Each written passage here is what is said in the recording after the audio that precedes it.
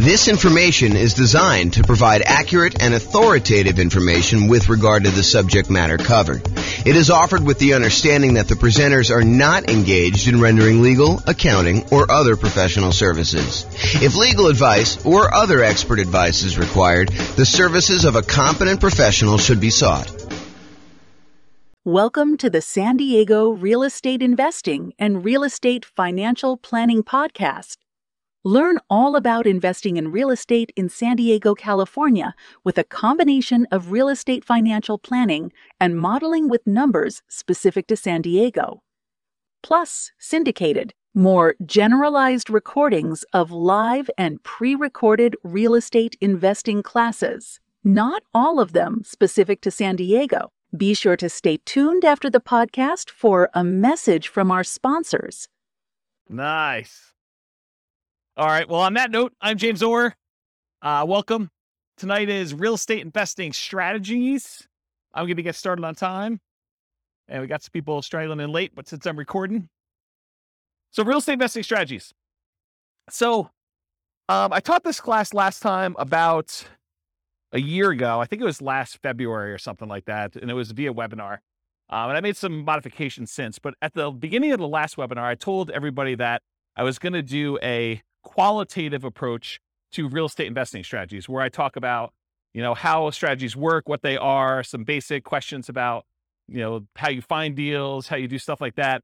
But I could have just as easily done a quantitative approach where I did numbers for fix and flip or for buy and hold or for nomad or house hacking or whatever you're doing. And so this is the very earliest preview that I am going to do a quantitative version where I'm going to go through numbers. So tonight, if you think about it, tonight is more like an overview of what all the different real estate investing strategies are and an overview on like how they work and everything. And then over the next, whatever it is, 8 weeks or so, we're going to pick one strategy and we're going to go deep into that strategy, like a 2-hour class just on that strategy. And I will take time to go over quantitative stuff. So I will show you, hey, listen, if you're fixing and flipping and you're doing that for the next X number of years, then you will finally have enough money to achieve financial independence and what those numbers look like doing it that way. For tonight, though, it's not numbers, but eventually you'll be able to see a list of all the different strategies and some variations on those for each one of those 2-hour separate classes. And you'll be able to see how long it takes you to achieve financial independence for each one. And then you can compare and say, oh, if I do house hacking, it's this number. If I do nomad, it's this number. If I do buy and hold, it's this number. If I do fix and flip, it's this number. And then maybe I add some variations in there and like, what if I do a little bit better in fix and flip? Or what if I get a little bit more in rent or things of that nature? So the thinking is tonight is more qualitative. And then the next 8 classes or whatever it is, I put them on the schedule. If you guys can look at the group there, you'll be able to see them. And that's going to be more quantitative. At least that's the plan right now, subject to change. Okay, so here's the list. So I'm just going to go down and I'm going to walk you through all the different strategies. And then there's a bunch of slides that go into more detail, but I'll give you an overview of what to expect tonight. So the first one on the list is all the creative financing stuff. So creative financing, in my mind, is primarily going out, doing marketing, finding some type of seller, usually not in the multiple listing service, and then offering them some type of creative financing solution like owner financing or wrap financing or loan assumption or buying the property on a lease option or buying a property subject to the existing financing, something like that. And we're going to go into detail as to what those are, but that's like the creative financing family. And you're not likely to find those inside the MLS. You're likely to find those when you do marketing and you find those deals off market. So we'll go into what all those are in a little bit. The next one on here is buy and hold. And in my mind, buy and hold is buying a property, holding onto it for a long period of time, and usually getting income from it. It doesn't have to, but usually I associate that with getting rent on the property. And that would include the subset of short-term rentals for me. So it's not just buying and holding and leasing to a year-long lease type tenant. It could be buying a property and then converting it to a vacation rental or short-term rental in order to be able to do this. Next one on the list is quick turn flipping. So flipping in my mind is buying a property, usually adding some value in some way, although it doesn't have to be. Sometimes you just solve a problem and the property is ready to go to put it back on the market, and you can make enough money, enough spread in there in order to sell the property right away without having to do a lot of work to it. But in the majority of cases, you're buying a property, you're adding some type of value. Most traditionally, people think of adding value as doing paint, carpets, replacing a kitchen, fixing a roof, things that kind of upgrade the property, although it doesn't have to be that. It can be solving a problem with the property, subdividing it or breaking it into pieces or combining it with something else or things of that nature. So there's lots of variations on how that works. But in my mind, it is a quick process of getting in, doing something to add value to a property traditionally, and then getting out of the property. But it also includes some subsets in here. So, and the last time I taught this class, I was missing some key ones in here. And actually, the ground lease I didn't have on there because it seems like a more unusual strategy, although in some markets, they do a lot of ground leasing. But anyway, I digress. So there was some that I was missing, and some of them that are missing are right here. So I added to my list since the last time, live-in flips, because some people actually ask me, so what about when you go buy a property that needs fix up, you move in, and you're doing the fix up over the next 6 months or a year or 2 years, whatever it takes in order to be able to then convert the property to a rental, or maybe you just fix it up and eventually resell it and buy another property. So live-in flips is also kind of a subset of quick turn or flipping. There's also an additional variation called the 2-year slow flips. The best way I can describe this one is, imagine for a minute you're a contractor or you're a custom home builder of some nature, and you're able to build properties and get a discount. And maybe you're able to build a property and be all in for 90 cents on the dollar. Well, you could go build a property for yourself, move into the property, live there. Traditionally, some people try to do this every 2 years, although I will tell you up front that is not the optimal strategy. But some people they'll move into a property that they built themselves. They'll live there for 2 years for the tax break. They're really trying to avoid having to pay capital gains by doing the living in a property 2 out of the last 5 years. Then they will go and sell the property. They'll take all the profit they made from the discount they got when building it, plus any appreciation and debt pay down that they have. And that's sort of like a 2-year slow flip is what I like to refer to that as. And so there's some reasons to do that, but I will tell you, I've done math on this. I've done some modeling, and my math suggests that it is suboptimal to let taxes dictate waiting 2 years. That if you really can get a 10% discount on a property, you actually should sell, pay the capital gains tax, and actually move on to the next property, even if it's less than 2 years. That's what the math suggests you should do. But we can go talk about that when we do the deep dive on those. And then finally, I have partnership flips in here as well. Partnership flips, if you guys haven't heard of this concept, it's pretty interesting. Instead of having to go out and find a deeply discounted property that you're going to buy at a big enough discount to do all your holding costs and to do all the repairs and everything, and then to go resell the property, with a partnership flip, instead you go find a seller who doesn't want to do the work themselves, but they're willing to split the profit with you if you come in and you actually do all the work on the property and then you sell it together. So you don't even have to take ownership of the property. In that case, you just partner. You're almost like a general contractor that says, look, I'll go, hire my guys. I'll go do all the work. I will go, put up the money for the repairs and all this stuff. And then we will then share in the profit that we're going to make on the deal over a set price that we agreed to at the beginning. And so it's an interesting kind of sub fix and flip model to do it that way. Does that make sense? All right. So that's all the quick turn flipping ones. So Nomad, is there anyone here? Oh, I'll just do it for the recording anyway. So Nomad is the process of buying a property, usually as an owner occupant, usually with like a low down loan, like a 3.5% down or a 5% down loan. Sometimes you could do 0% down if you're doing VA or USDA. And you buy a property, you move into the property. You have to do it as an owner occupant in order to get those financing terms.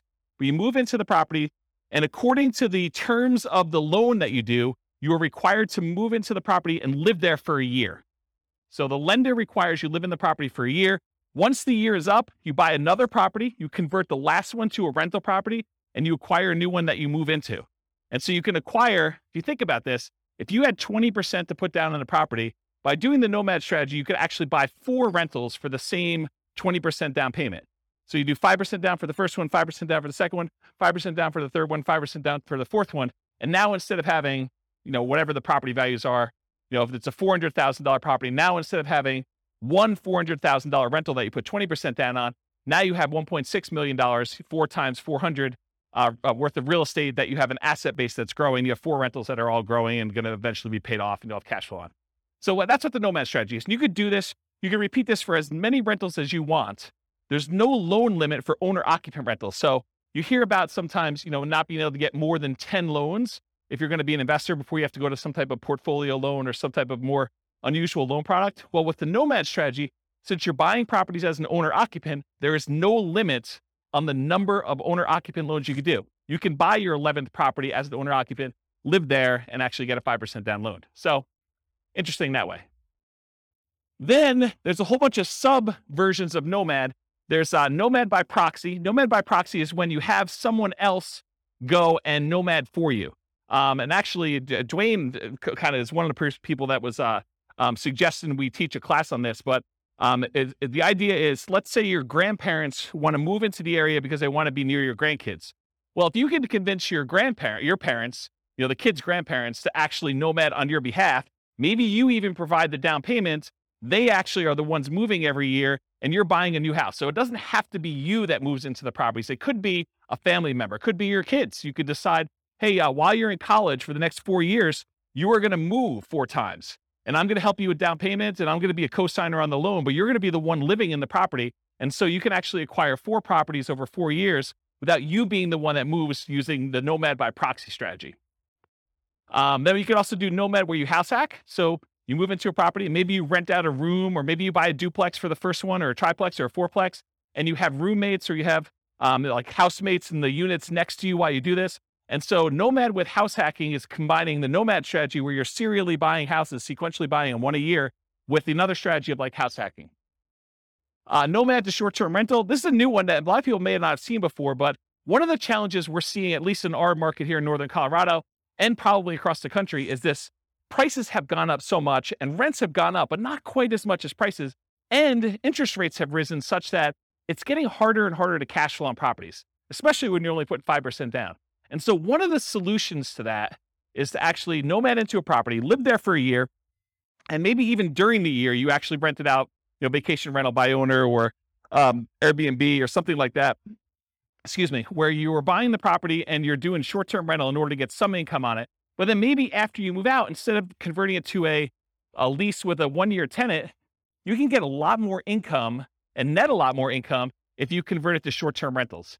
The challenge is you probably need to pick slightly different properties when you're nomading originally. You might not want to do, property on the outskirt of town where we've been buying a lot of nomad properties lately. This might be one where you're willing to pay a small premium to have it more in town in a more walkable part of the area. And you pay a premium for that. So you want to make sure that you got your strategies right, but you could then convert those to more of a short-term rental after you nomad in the property. And that could help solve some of your cash flow problems until rents increase enough where it's no longer an issue. And then you could reduce your workload by not having to manage those short-term rentals and convert them to long-term rentals. So does that make sense? So there probably are regulations, and I don't know what they are. So we'd want to go check in with the city and find out if the one that you're considering is able to be converted to a short-term rental. And in some cities, they're requiring licensing to do that. Some cities, they're requiring you, pay the lodging tax or whatever it is. So you need to do the equivalent research in whatever market you're in.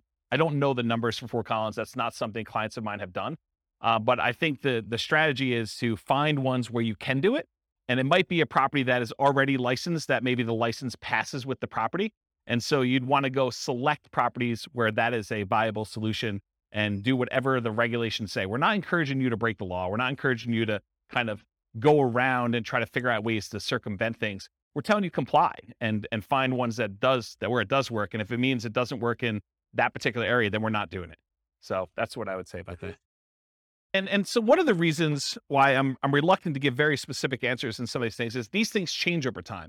And, a year from now, it could be very different. They could say, nope, we're not doing any more. Or they could be like, yeah, it's a free for all. Anyone can do it. Any property, any part of town. You just don't ever know. So yeah, the correct answer is before you buy a property, you should do that due diligence to make sure. And if you're not willing to do it before you go under contract, you absolutely 100% should be doing it while you're under contract, while you're able to deal with that provision in the contract that gives you the right to do your due diligence, and you are able to terminate based on finding out if it doesn't work in that case. But it's better to do before you go under contract, especially if you're having to be aggressive and bid and waive things and things of that nature. So yeah. Any other? Good.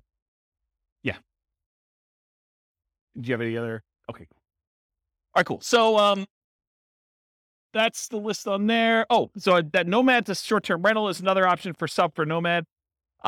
Lease option Nomad. Lease option Nomad is a variation on combining lease option exits with the Nomad strategy for acquisition.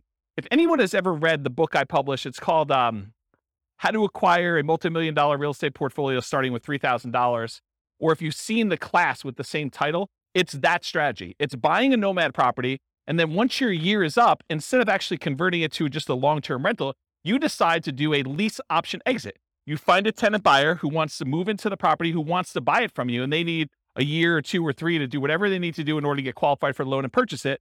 And so it combines the nomad strategy of how you acquire properties with then you getting cashed out of the deal, ideally without the help of, real estate agent and real estate agent fees, for you to then sell the property to them a year or 2 or 3 down the road. You get a pop. You can then use that money to fund additional down payments for your additional nomads, plus probably more, so that you can eventually buy additional 20% down rentals and speed up the process. It takes a little while to do it, but over time, you're able to acquire more than one property in a year, which is a limitation traditionally of nomad. And you're able to do this strategy with less money, because you usually get a option fee from the tenant buyer when they come in, which in some cases can be enough to fund your down payment for the next purchase. So that's why you can do it with just one down payment. And then other variations of nomad. There's quite a few different ones. One of the things I'm known for is kind of doing nomads and nomad variations. And so there's a whole bunch of other ones, but those are the big kind of groups. Another real estate investing, and by the way, I run, as you probably can tell, I run a really informal class. So if you have questions, feel free to ask your questions, and we'll get the mic to you and you can ask us. So real estate investing strategies, house hacking. House hacking usually is getting income from a property that you're living in. One of the most common ways to think about this is someone who buys a duplex, a triplex, or a fourplex, where they're living in one of the units and they're renting out the other units. But it could just as easily be you buy a single family home and you rent out 3 other bedrooms where you live in 1 bedroom, or maybe you live in the living room and you rent out the 3 bedrooms, or something like that. So it's really getting extra income from a property that you're living in. That's the house hacking strategy. Next strategies are BRRRR and BRRRR. They're just adding an extra R. So BRRRR stands for buy, rehab, rent, refinance. And the one that has an extra R is adding repeat to the end. So it then becomes buy, rehab, rent, refinance, repeat. And BRRRR is sort of like a variation of fix and flip, where you're not actually selling the property. You're finding a property usually that needs quite a bit of work. You're buying it at a big enough discount where you can go in there, acquire the property, do all the fix up to it, put a tenant in there, and then go and get long-term financing on the property, where you pull out, in an ideal world, all of your money so you have nothing in the deal. In most cases, in a practical sense, most of the time you can go and you can buy a property and leave minimal amount in. And minimal, it's probably going to be in the neighborhood of 5% or so in most markets. Although you can find ones where you leave nothing in the deal, and you can find ones where it's considerably more that you have to leave in the deal in order to do that. So that's what BRRRR is. Wholesaling and wholetailing. I'll start with wholesaling. Wholesaling is usually the process of finding a property, usually off market. It's usually not in the MLS. It's usually off market, where you do advertising, you find a seller, oftentimes a motivated seller. You come to an agreement with the seller, you put the property under contract, and then you go and you take your contract, which now is personal property to you, and you try to sell your rights to that contract to another investor. And that other investor is going to close on the property and actually pay you a fee to become you in the deal and take over your rights in that contract. Okay. If you think about it, wholesaling is very similar in a lot of ways to what a real estate broker does. So a real estate broker goes out, they have to find a seller who wants to sell a property. They come to an agreement with that seller over what price they want to be able to sell that property for. And then that real estate agent, often with the help of the other real estate agents in the market through the cooperative agreement of the MLS, but a lot of times that real estate agent will go out and they'll try to find a buyer. And then when they sell the property, they get paid a fee. The difference is a real estate wholesaler is actually not representing either party in the transaction. They're acting as a principal, and they're selling their personal rights to the contract to someone else to close on the deal. A real estate broker has obligations to the seller or obligations to the buyer, depending on how their contract is structured. And so they're representing one of the parties in the deal, and they're acting as a middleman, right? They're getting paid a fee to do that. So one of the things I will bring up is, if you want to do wholesaling and you're going to go out and you're going to go find a seller, and it's not just any seller, it's a seller that wants to sell a property at a big discount. And then you got to go find a buyer. And it's not just any buyer. It's a buyer who wants to buy an investment property, sometimes at a big discount. Sometimes it's because it needs a lot of work and it can scare a lot of buyers away. But if you've got to go do the work of finding these rare sellers and finding these somewhat rare buyers and then get paid a fee in the middle for doing that, why not just become a real estate agent and actually go find any seller and then have other real estate agents in the market come find their buyers for you, where you still get paid a fee. Sometimes it's as much as you'd get at a wholesaler. Sometimes it's more. Sometimes it's a little bit less. But then you don't have to do both sides. You can only do one side. In fact, if you want to just go find all the investors that want deals, you could just represent the buyers finding deals for them. And you don't have to go find the sellers, or you can just find the sellers and do it. So I don't know. You're welcome to wholesale, but I've got some different thoughts on that. And the wholetailing is the same idea of wholesaling, except instead of it finding a real estate investor buyer on the other end, a lot of times you're finding a great deal and you're selling it retail to a traditional buyer who's probably going to go live in the property. And so wholetailing is like wholesaling, except you're selling it to a retail buyer. Any questions on any of this? I'm going really fast because I know that I've got a lot of ground to cover. So if I'm confusing anybody, I know some people in this room could teach this class, but I know there's other people that I don't know. And so I don't know what your level of experience is. So if we got questions, let me know. Okay. All right. Options and option auction. So you can go and acquire an option to buy a property. This is not lease optioning where you're leasing the property and you have the rights to buy it. This is just the option where it says, hey, look, I want to be able to buy your property for you for a specific price sometime before a specific date. And so you get the rights to be able to acquire property at a pre-agreed upon price for a specific period of time, often for some money. And so the example I like to use, which is an easy one to understand, although most of them are not this clear cut, but imagine for a minute, you think, or you know that Walmart is coming to town, and you know of a property that the person who owns it does not know about Walmart, and it's not imminent. Walmart may come to town in the next 3 to 5 years, okay? So they're like, hey, look, my property is worth $200,000. You come to them and you say, look, I'll give you $500 for the rights to be able to buy your property for $300,000, $100,000 more than what it's worth today, anytime in the next 5 years. I give you $500 today, and I'll be able to buy it for $300,000. And they think to themselves, it's only worth $200,000 today. This guy wants to give me money to be able to buy it for $300,000. Even if they bought it for $300,000, that's a deal. I would take that. And so they think to themselves, $500, that's free money to me. And they sign an option agreement. Well, 3 years later, Walmart comes into town and you're the holdout. The lot that they want, the corner that they want in town is the one that Walmart wants to build on. And Walmart's coming in and say, look, what's it going to take? And you know that they'll buy it for $400,000. So now you exercise your option. You buy it from the guy for $300,000 because you had enough foresight to get it under contract with an option agreement. You gave them $500. And now Walmart is willing to pay you $400. So you buy it for $300, you sell it to Walmart for $400, and you made $100,000. What happens if Walmart didn't come to town? Well, you're out $500. Okay. So that's the idea behind an option. Now there's a variation to this. It's the option auction strategy.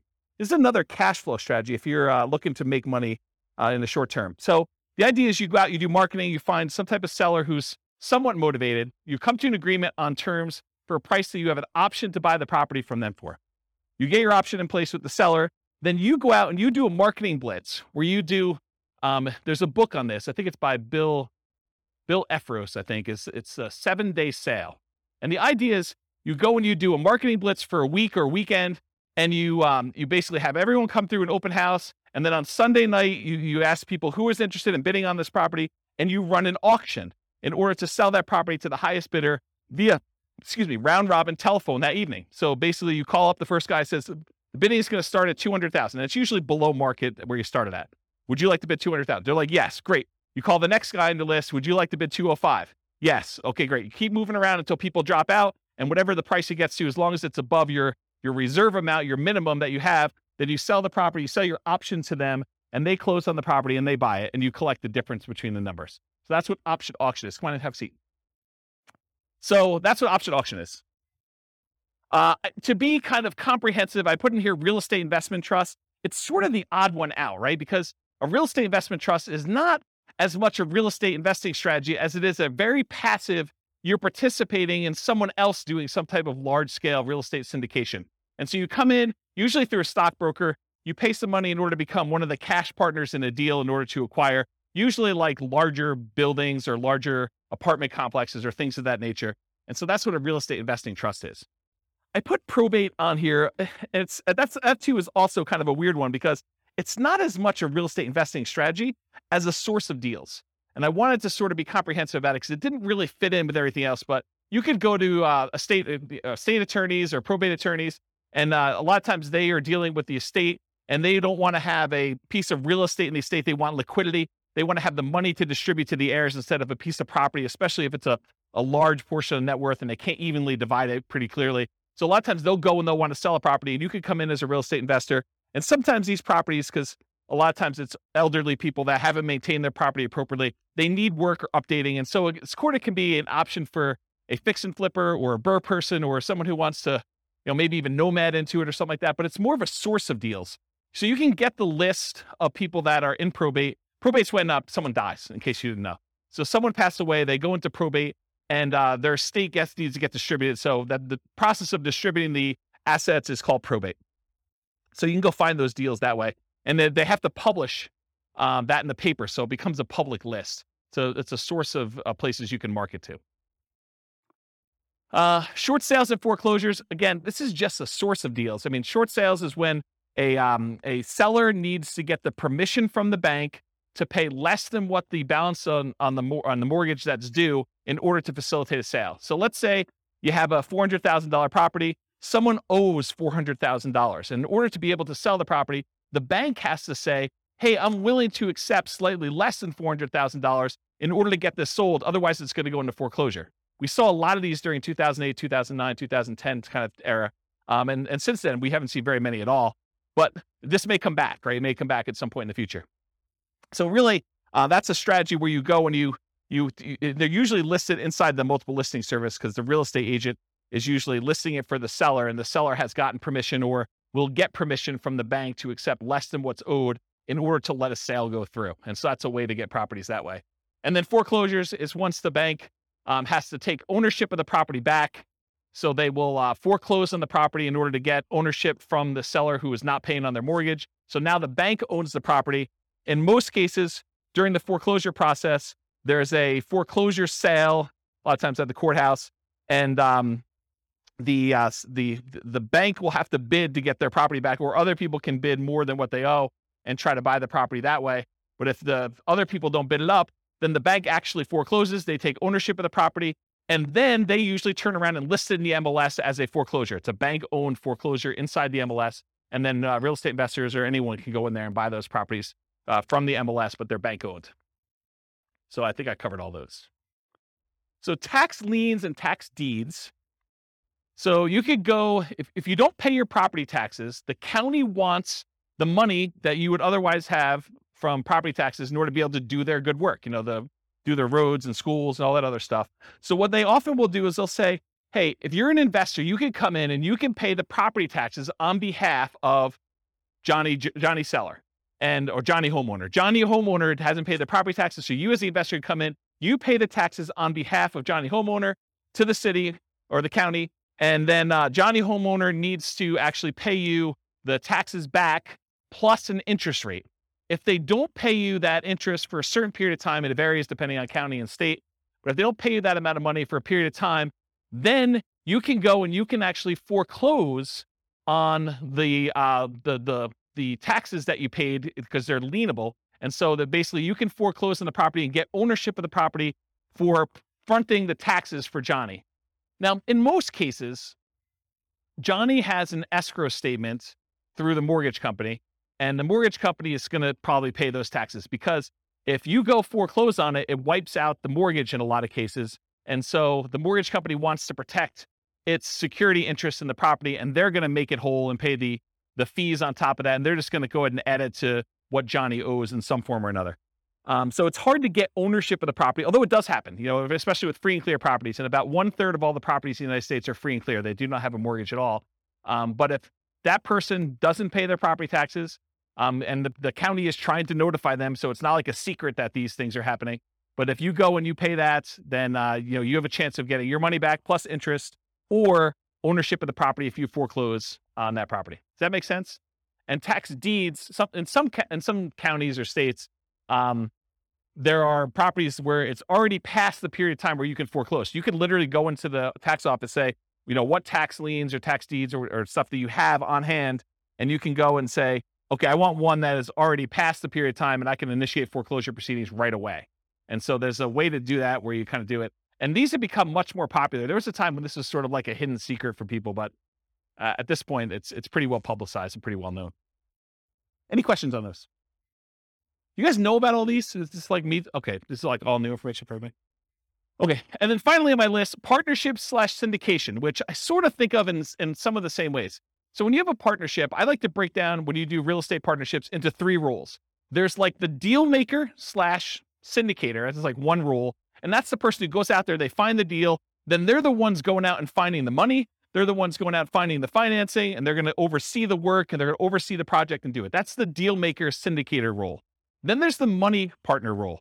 Those are the people that they invest in the deal. They bring the money to the table, but a lot of times they're not doing the work. And then there's the loan partner, someone who is able to go qualify for a loan and pledge their good credit and their assets for making sure the loan gets paid. And so those are the 3 roles. So that's kind of what I'll have to say about partnership syndications for now. Any questions on these before I move on to more detail? Yeah. You want to do the mic? Thanks, Rob. So in today's Is it on? Yeah, So in today's crazy market, yes.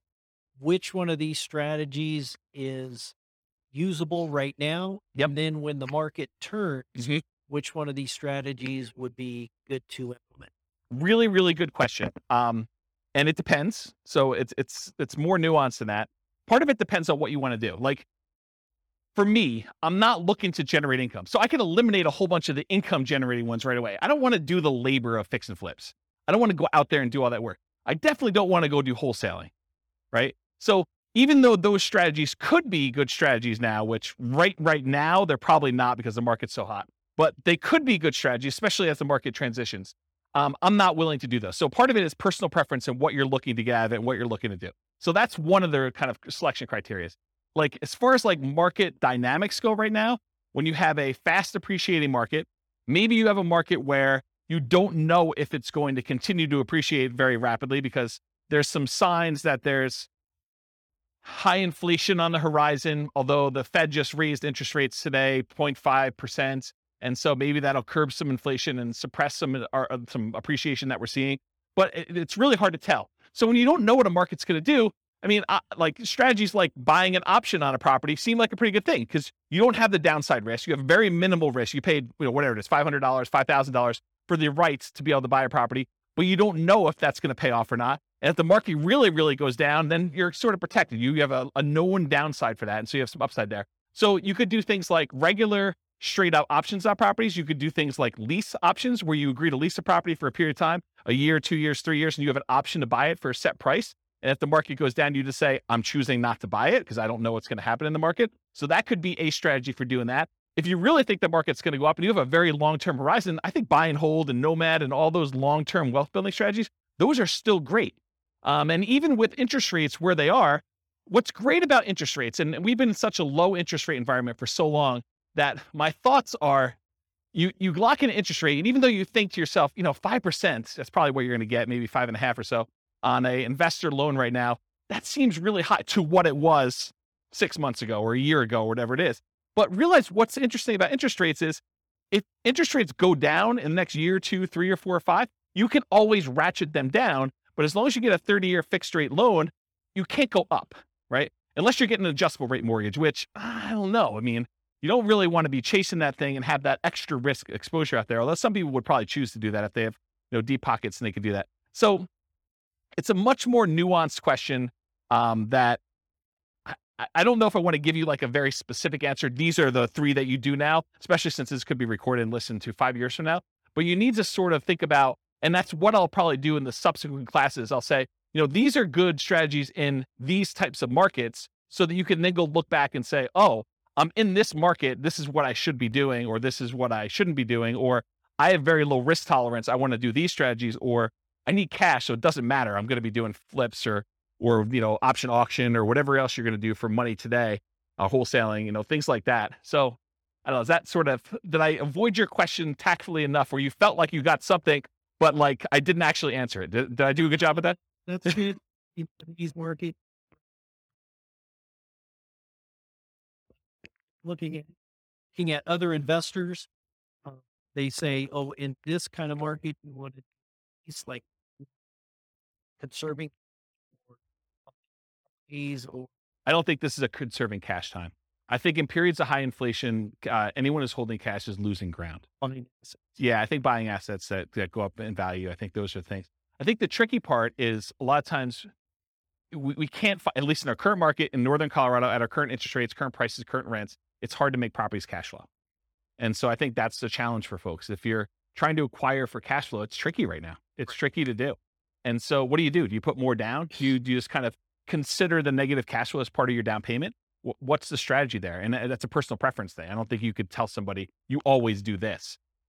So that's how I would kind of answer that question. Yes, sufficiently vague. Yeah, absolutely. Perfect. Yep. Yeah. All right. James, what I've noticed is a trend that's happening right now Yeah. is that a lot of us, when we were doing lease options, owner carry, owner financing, that kind of stuff, Right now? we just can't do them right now because the seller really has options, which is sell. Oh, right now, the market's so hot that a seller can basically put it on the market and get above thing. But we're entering a golden age, because the golden age that's coming is all of these really low interest rates, all the options like lease option, wrap financing, subject to, that's coming. We need a softening of the market where now this becomes an option for sellers. Our solutions become options. Is that where you're going with that? Yeah. So what I've seen is a pivot where a lot of people have moved over to master leases in particular, where they're going in on a master lease and attaching it to it. They're creating a performance lease so that no risk at all, essentially being a property manager and keeping 10%. But they're also attaching a right of first refusal and or an option to purchase it in the thing. So I'm seeing a lot of that.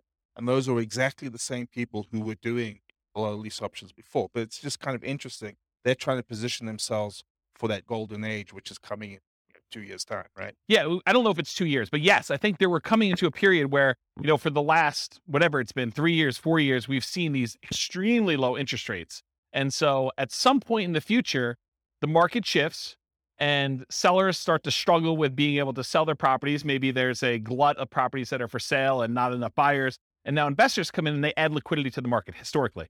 And so now you could come in and you can find sellers that are in situations where a offer to buy a property subject to, or a wrap financing, or a lease with an option, those become attractive to certain sellers at certain periods of time. And so now you can come in and you can take advantage of the really low interest rates we saw historically last few years, a few years in the future. But that's not here yet, right? And so we're sort of like waiting for a period where the market has shifted enough and you can take advantage of different strategies at different times. So I don't know. That's where I am with that. Hopefully that's helpful. Yep. Yeah. But like, what would I recommend for clients? I would recommend they look at whatever strategy makes sense for their particular situation. And I think for a lot of folks, Nomad still is the best strategy. It takes very little down payment. It takes relatively small amount of time. It's a really good way to dollar cost average or dollar value average into the market, one per year over time until something shifts. And so for the people that are on limited down payments, it's a great way to get in and acquire properties. For someone who has a lot of assets and they're sort of waiting for the best time to buy with those assets, then buying a property a year with a very small investment in order to acquire that doesn't seem like a bad thing to do with a tiny bit of your asset pool that you're going to deploy. So I like Nomad for that reason.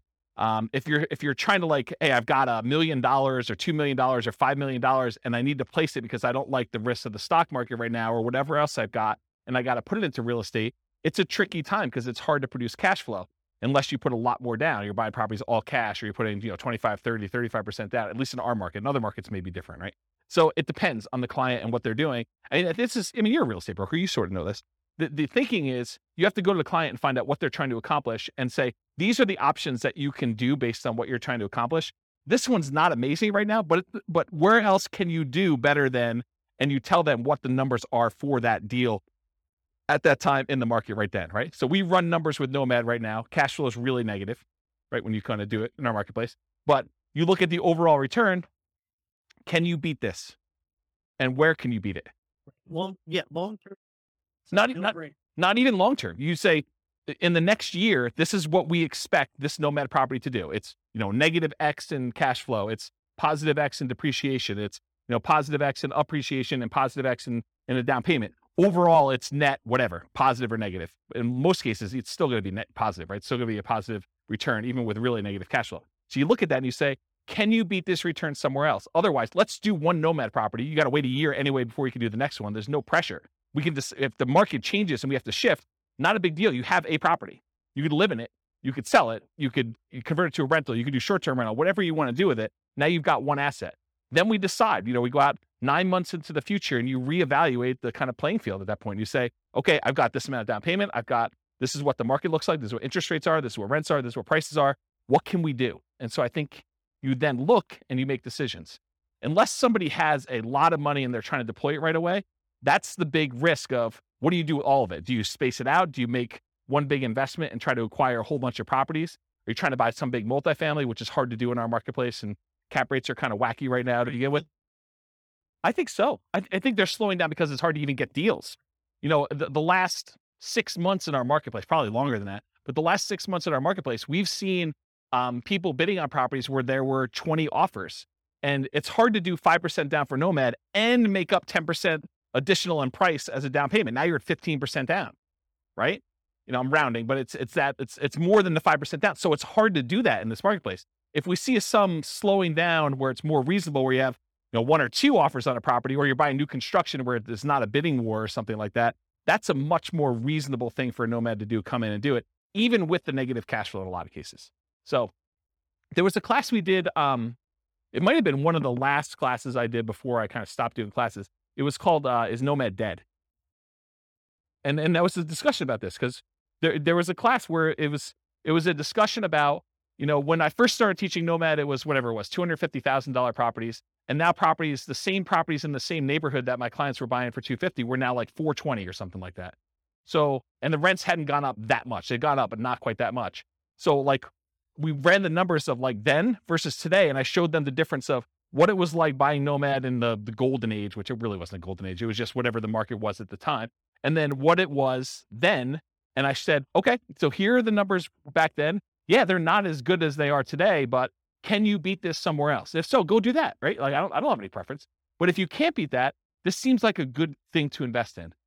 And then you can go and make the decision. And I think that's a good way to look at it all the time. Every time you make a decision about Nomad, you're like, okay, this is what it looks like if I could buy today. Should I do that? Or can I do something else? Can I go buy Dogecoin, or can I go buy GameStop, or go buy Twitter, or that, Activision Blizzard, with their acquisition or whatever they're doing. Some of this like opportunity where you think, okay, well, I could do better than Nomad. Well, then do that. Okay. Which I think maybe just put it on. I don't even think you can decide that, right? That's your choice. But I don't think that's something I would recommend. And there is a number at which someone's like, I can't swallow X dollars negative money. Good discussion. All right. We go over. It's all you though. Okay, here we go. Because that was slide 1 of like 100. All right, here we go.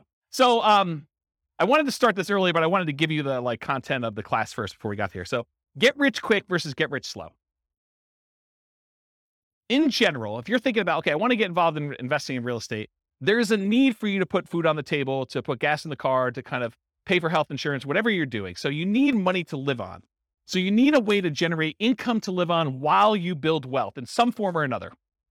If you have enough assets to acquire properties to generate that income, that's great. Most folks do not, though. They're not coming in with $5 million that they can deploy and buy a whole bunch of rentals and generate cash flow to live on if they're going to do that. So that means you need either one of 2 options. You either need to get a job that provides income to live on, and maybe take some of the capital from that job and deploy it into real estate to then use the real estate to build wealth over time. Or you need to become a real estate entrepreneur and generate income through entrepreneurial activities in the real estate industry. This is essentially starting a real estate business, doing the strategies that are most likely to generate very short-term money, which is really just a job in the real estate field. So jobs in the real estate field look a lot like wholesaling, fix and flip, real estate brokerage, things like that generate like money that you could put food on the table in a very reasonable amount of time. Okay. So those are like the equivalent of getting a job. So if you're like, I have a job and I could provide food to live on. Now I'm going to use some of that money to go buy Nomad or Burr or, a property to live in or buy and hold or whatever we're doing here. Or you get a real estate entrepreneurial job and you either use that money to live on and take some of it to reinvest, just like you would from a job. And then you get to kind of cherry pick your deals off the top in some of those kind of positions to do that. Does that make sense? Okay. Then, with all this stuff being said, invest for more passive cash flow and wealth building. So remember, the idea for a lot of folks is to achieve financial independence where their assets are providing enough income where they can support them in the lifestyle that they desire. And one of the ways to get there is cash flow from real estate or money invested in some type of asset, stocks or bonds or something else that is throwing off, some capital growth and or dividends or some type of money coming out there. And a lot of times the asset base, you're using some type of like 4% rule or 3% safe withdrawal rate or something like that in order to generate some money from that or the money from the real estate. And I'll throw it in there just to be complete, or passive income from like Social Security, annuities, or pension. So those are really the three sources of money for achieving financial independence. Any questions on this? No way I'm getting through this 2 hours. Okay. So real estate investing strategy. So tonight I'm going to primarily talk about which is on the next slide, but the entry, the holding period, and the exit period. Because remember, real estate investing strategies, what is a strategy? It's a unique combination of how you get into the deal, how you hold the deal, and how you get out of the deal. That's sort of what the definition of a strategy is. And so in this case, tonight, I'm going to talk about entry, different ways to finance acquiring properties, different ways that you can acquire properties through different channels, holding period, whether it's an active or passive investment, the duration of your hold, if you're wholesaling, you're kind of just flipping your contract. If you're doing a flip and it's 3 to 6 months, or if you're doing like buy and hold forever or nomading or something like that. And then exiting, your exit financing, how you're getting out of the deal, how someone's going to cash you out, and then the channel for exiting, how you're going to exit the property or get rid of the deal. And so those are the ones I'm primarily going to talk about. For the sake of time and breath, we'll focus primarily on those. I'm not going to talk about all these secondary categorizations. I started putting together a database of all the strategies and then classifying them to a whole bunch of different criteria. And I'll just quickly run through this criteria, but that's really what it is. And a lot of the secondary criteria is what we're going to cover when we do the individual classes. So I'll do a whole class on just buy and hold. I'll do a whole class on fix and flip. I'll do a whole class on nomad. And then I'll cover a lot of these secondary ones. So how much money is really required for them? What's the credit score required? What's the investing style? Are you an investor where you're actually deploying money and expecting to get a return? Or are you an entrepreneur where you're actually doing work in order to generate money through work? What's the stability? Is it passively stable or is it actively stable? Do you have a balloon on a property, which is more of an active stability? If you leave that thing alone, it could blow up on you. Where passive stability is, if you don't do anything, it's sort of safe. It just kind of hums along and does its own thing. How scalable is it? Is this something that it's going to be really hard for you to scale up and do bigger size? Or is this something that is super easy to scale? What skills are required? This reminds me, the skills. One of the things I started doing when I was making this database of real estate investing strategies is I was going to make a list of, and you tell me if this is a good idea. This is why I want to do these live. You tell me if this is a good idea. So I'm going to make a list of all the different things you need to do in all the different strategies. So analyze deals as an example, raise money as one example, hire a property manager, manage a property manager, like all the different kind of like big category things you need to do for every single strategy. And then maybe what I do is I write software that gives you an assessment where you say on a scale of 1 to 5, how good are you at doing all these different skills? And then certain skills apply to more than one strategy. I can sort of give you like a measure of which strategies are better for you based on the skills that you tell me you're good at. And I give you almost like an assessment for becoming a real estate investor. You tell me what you're good at, what you like doing, and I spit back out to you and say, well, these are the strategies based on what you tell me you're good at that you should consider doing. Is that a good idea or a bad idea? Oh, you have questions? That's a great idea.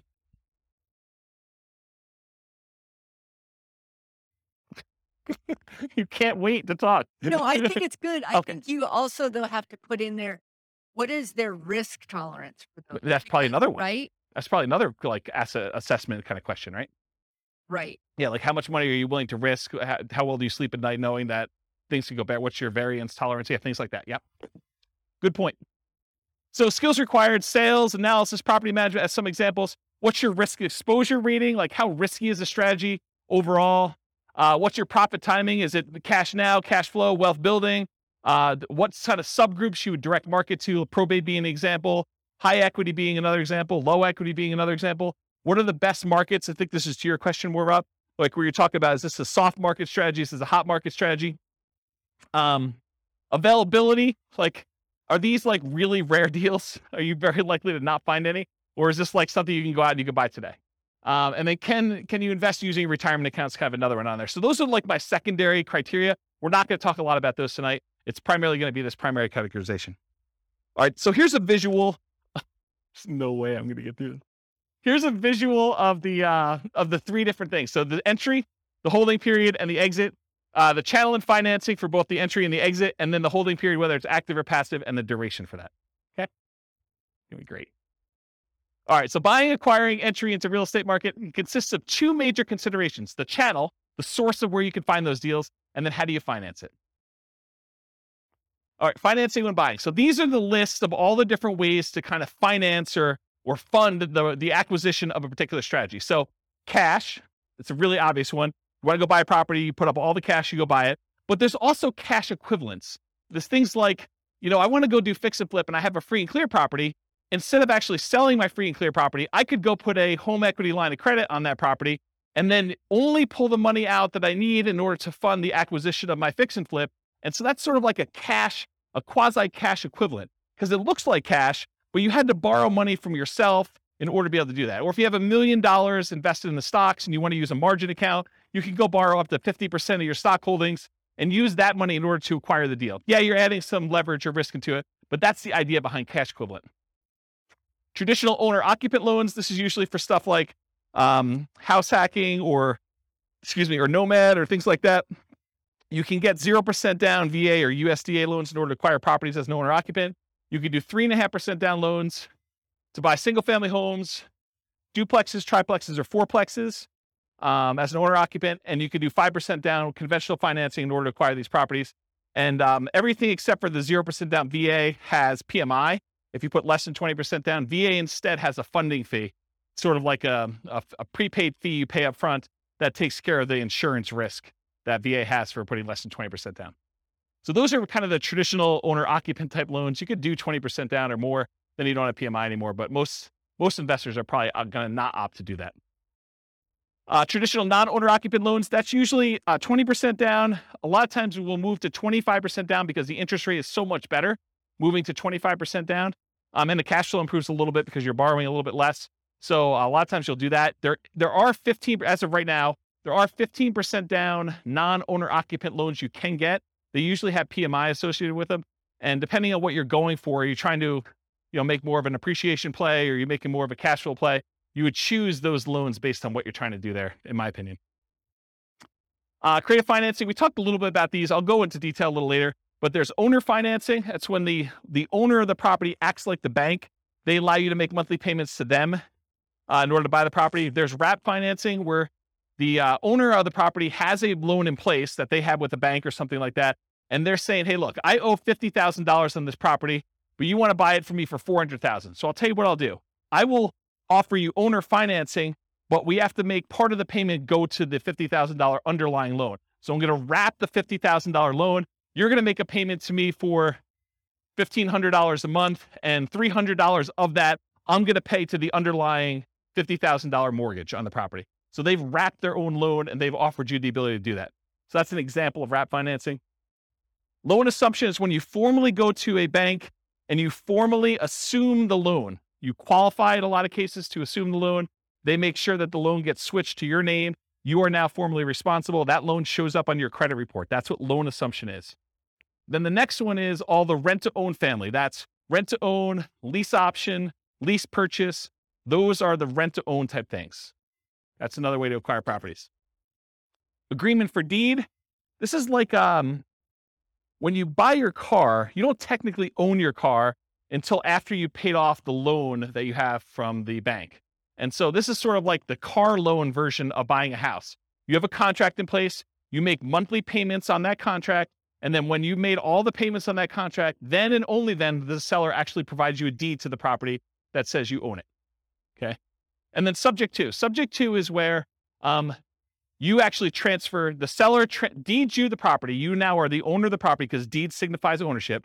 So the seller deeds you the property, but you do not pay off the mortgage. You just start sending in payments to the bank on that underlying mortgage. You do not go to the lender and say, I would like to formally assume that loan. You basically just say, seller has deeded me the property. I'm making payments on the seller's old mortgage, and you're not paying it off until it's paid off through its normal payment process or you sell it. Okay? So that's the difference between subject to and loan assumption. You can partner on a deal. The partner can do any of these, right? They can go get cash. They can do traditional non-owner occupied financing, or maybe they do something else. No financing required. So in some cases, like when you're wholesaling, you may not need financing. You're actually getting a property under contract and you're selling the rights to your contract. So you may not need financing on it at all. Hard money. A lot of times if you're buying a fix and flip property, you will go get a professional lender who's used to lending on properties that need fix up. And a lot of times they'll do, 70% loan to value or 80% loan to value, or 65% loan to value. A lot of times there'll be points. A point is a percentage of the loan amount that you're taking that you pay as a fee up front in order to get the loan. And then there's an interest rate, usually 8, 9, 10, 12, 15, 20%, depending on what the interest rate at the time is and how good you are negotiating and their programs and things of that nature. So that's what hard money is. There's also a version of hard money where if you're wholesaling a deal and for some reason you're unable or unwilling to assign your contract to someone else, you can go and say, I want transactional funding. It's also called dough for a day, where you go to the title company and there's a lender that provides you money in order to close on your deal. And then the very next day you pay it off, or later that afternoon, you pay it off and sell it to someone else. And so you need money, but it's only for like a really short period of time. Transactional funding is the name of that, or dough for a day. Private money is when you get like Aunt Sally to loan you money. This is not a professional lender. It's not like you're going to go and market to find private lenders. If you're marketing to find private lenders, you're really looking for more hard money lenders. This is sort of like, I go to my grandmother and I'm talking to her at Thanksgiving dinner and I say, so grandma, what are you doing? She's like, doing good. I've got all my money invested in, CDs and I'm earning 1%. You're like, yeah, I'm doing all this house flipping and I'm paying my hard money guy 10%. And she's like, 10%? That's crazy. I would love to even earn 5%. You say, well, grandma, I would be willing to pay you 5% if you loan me the money instead of you keeping it in CDs at 1%. And now you've got a private loan from grandma. Okay, that's how that works. None required. I guess I have that on there twice. Note to self, remove that. Utilize existing seller's ownership. This is like an example with the partnership flip, where you're going and you're partnering with the seller, and then you're coming in, you're going to provide all the repairs and do all the work and bring in the contractors and do that, and then you're going to split the profit. Well, you don't really need financing for that. You're utilizing that the seller already owns the property. Maybe they've got a mortgage on it. They're just going to keep making their mortgage payment, but you don't have to come in with new financing in that case. And then private mortgage insurance, that's needed whenever you put less than 20% down on a property. There'll be private mortgage insurance involved, with the exception of VA loans, which have that funding fee instead. Or grandma. Grandma doesn't have PMI. Any questions on financing?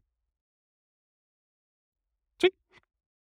Channels when buying. You'll notice, I'll point it out if you don't, that there's an alligator behind this thing. And the alligator is for a reason. Finding deals is like looking for an alligator in a lot of ways. And I'll explain what I mean. If you wanted to find an alligator, you could, in theory, go down into the sewers of New York City, and it's possible someone recently flushed an alligator down there, and you could stumble upon an alligator and find one. That is definitely a possibility, right? But if you really want to find alligators, you're probably going to Florida. And if you really, really want to find alligators, you're probably going to the Everglades, okay? The same thing is with deals.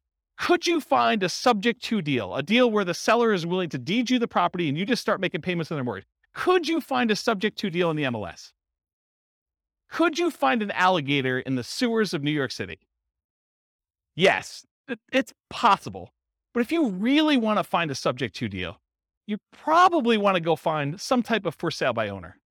And probably, if you really want to do it, and that's like the Florida equivalent, you probably want to actually go and find a for sale by owner that's not already marketing their property and doing the advertising themselves and looking for more of like a retail buyer. You probably want to do some type of marketing to uncover some type of motivated seller of some sort, and then find it where subject to actually makes sense and it's a deal for them. Does that make sense? Do you understand why I use the alligator analogy? Okay. All right, so where can you find deals? You can find them inside the MLS, including, which some people don't believe, you find foreclosures inside the MLS, because that's where banks list them after they've taken them back as foreclosures. You could also find short sales. Short sales are when the seller, where the lender accepts less than what is owed in order to facilitate a sale, and those show up in the MLS. Then you have the whole for sale by owner group. there's actively marketed for sale by owners. This is when a for sale by owner puts a sign in their yard, they put up their ad on Craigslist, they put up their ad on Zillow, and all those other places, and they are trying to actively sell their properties themselves. That's an actively marketed for sale by owner. But then you also have hidden for sale by owners. These are properties that are for sale by the owner. There's no agent involved, but you find these through marketing, sending out direct mail, putting up ads on Google or whatever else you're doing, and making a website, doing networking, telling people, hey, listen, if you ever want to sell your house or you know someone who wants to sell, I'm a buyer, I'm an investor, I'm looking for properties that I can do work on and flip or whatever you're looking for. So through marketing and networking are the two ways to find non-actively marketed for sale by owners. You can also find deals from wholesalers. So wholesalers are out there usually doing these stuff, hidden for sale by owner stuff, marketing and networking in order to find deals. That's primarily where wholesalers find deals. And so the wholesalers can be the source of those deals. They become the middleman. They almost become like a subset of the multiple listing service, except they're a one-person MLS. They find their own deals, they put them under contract, and then they're trying to sell their contract to someone else. Tax lien or tax lien sales. Auctions. So when a property is delinquent enough, the bank will start the foreclosure process, and then they will have an auction to bid on basically what they owe on the property or what someone else is willing to bid in order to buy the property. And so there's foreclosure auctions. There's also IRS and other government auctions, like a DEA auction. So if a house gets seized for, I don't know, before it was, growing weed, I mean, you could have your house seized. I mean, until it federally becomes legal, technically could be seized by the DEA for that. Or you don't pay your taxes and the IRS decides to seize your property and they offer it on auction. So you could do those types of auctions in order to find some properties. But, I remember before I was telling you about like how accessible are deals, like what's the commonality, how available are they? It's a relatively small list, right? I mean, it's not like you've got MLS size number of properties going through IRS sales or DEA sales, right? Make sense? Russian yachts. There's a whole bunch of Russian yachts for sale right now. Stockbrokers, you can use those to acquire REITs, real estate investment trusts. Syndicators, someone who's going to go and put together a syndication. They're going to buy a big apartment complex and they want to sell their, shares of their syndication to you. And then REO is real estate owned by banks. So in some cases, some banks, they may take back a portfolio of properties and instead of listing them in MLS, they may actually fish it out to their real estate investor clients first. And so any properties owned by the bank, real estate owned, could also be offered directly from the bank in that case. Any questions on this? Sweet. Making up time. All right, so that was the entry stuff. Now we're going to talk about holding. So you have two groups, active or passive, and then duration. So active or passive, you're actively adding value, like doing a fix and flip. And is the property vacant or is it owner occupant? Are you doing like a fix and flip where it's a property that's vacant, you're doing work on it, or is it like a live-in flip that you're doing over the next 6 months or year or 2 years or whatever you're doing? Those are kind of the two ways to think about it. Active income, rent. It may or may not choose to actively do things to add value during this period. It's up to you as to whether or not you want to. And that's receiving rent. That's the active process of receiving rent on a property. Or owner financing, where you actually sell the property and you're collecting money from the property that way. And then passive, whether you're not really directly involved, you've made an investment, like you've invested in a syndication or you invested in a real estate investment trust, and you've just got your money out there. You're not really doing anything at all. Reminder to self, I need to add making hard money loans as sort of like a tangential real estate investing strategy, because I think a lot of investors aspire to become hard money lenders. So I should probably make a note to add that. Duration. Just contract. Are you wholesaling a deal? You're going to go under contract. You're going to sell your contract. The only period of time that you're actually kind of even quasi owning, you don't really own, but you have equity. You have equitable title in the property when you own when you have the contract on it. So that's sort of like just the contract period for wholesaling. Forever. You're going to buy and you're going to hold. You're never selling that thing. Or everything in between. I'm going to hold it for 6 months. I'm going to hold it for a year. I'm going to hold it for 3 years. I'm going to do lease option exit whenever the tenant buyer cashes me out. Whatever that is for you. Any questions on holding? Am I going too fast? I feel like I'm like flying. I feel like, what's that guy in the Top Gun movies where he's doing his jets thing? All right, pause for beverage. Not a lot of notes, huh? Nothing I told you is new, huh? All right, financing when selling. Traditional financing, you'll notice there's some on here that are like, that were in the other one that are not out when you sell because you're not really using those. Although it's possible, I guess someone could come in and do, private loan or whatever it is. Yeah. So traditional financing when selling, cash, it looks like cash to you. That's what my cash note is. So if someone comes in with a loan, it doesn't matter if they got a traditional loan. The title company is going to give you a check. It's going to look like cash. Owner-occupant, non-owner-occupant loans, the buyers and/or family and/or partners, hard and private money, those coming in, and then all the different creative financing things, depending on how you're exiting. If you're doing like a more entrepreneurial approach where you're out there finding lease option properties and then you're turning around, you're offering the property on a lease option to a tenant buyer, that's sort of like sandwich lease optioning. So this could be an exit strategy for you, is using kind of like the rent to own and others lease option exit. But all the owner financing, wrap financing, loan assumption, rent to own, agreement for deed, and subject to, those are other ways to exit the property. Okay. Channels when selling, you can hold it forever, so you don't ever sell it at all. You can sell through others. For example, multiple listing service, real estate brokers, or wholesalers. If you want to be the person that provides the deal, the wholesaler, you can do that. For sale by owner, where you do the marketing yourself, you either actively market it, put it on Zillow, put it on Craigslist, put the sign in the yard, go door to door. You could be a hidden for sale by owner where you don't even know that your property is for sale. Someone comes to you and they want to buy it. You have an unsolicited offer. You could be out networking. Someone says to you, I really need a property in XYZ neighborhood. You're like, I happen to own a property there. Are you interested in selling it to me? Are you interested in buying it from me? Sure am. You could offer it at rent to own. You could do lease options, exits to people. You can offer rent to own properties. You could decide to do that auction strategy, like when we did that option auction. You get the option on the property and then you auction it off to someone else.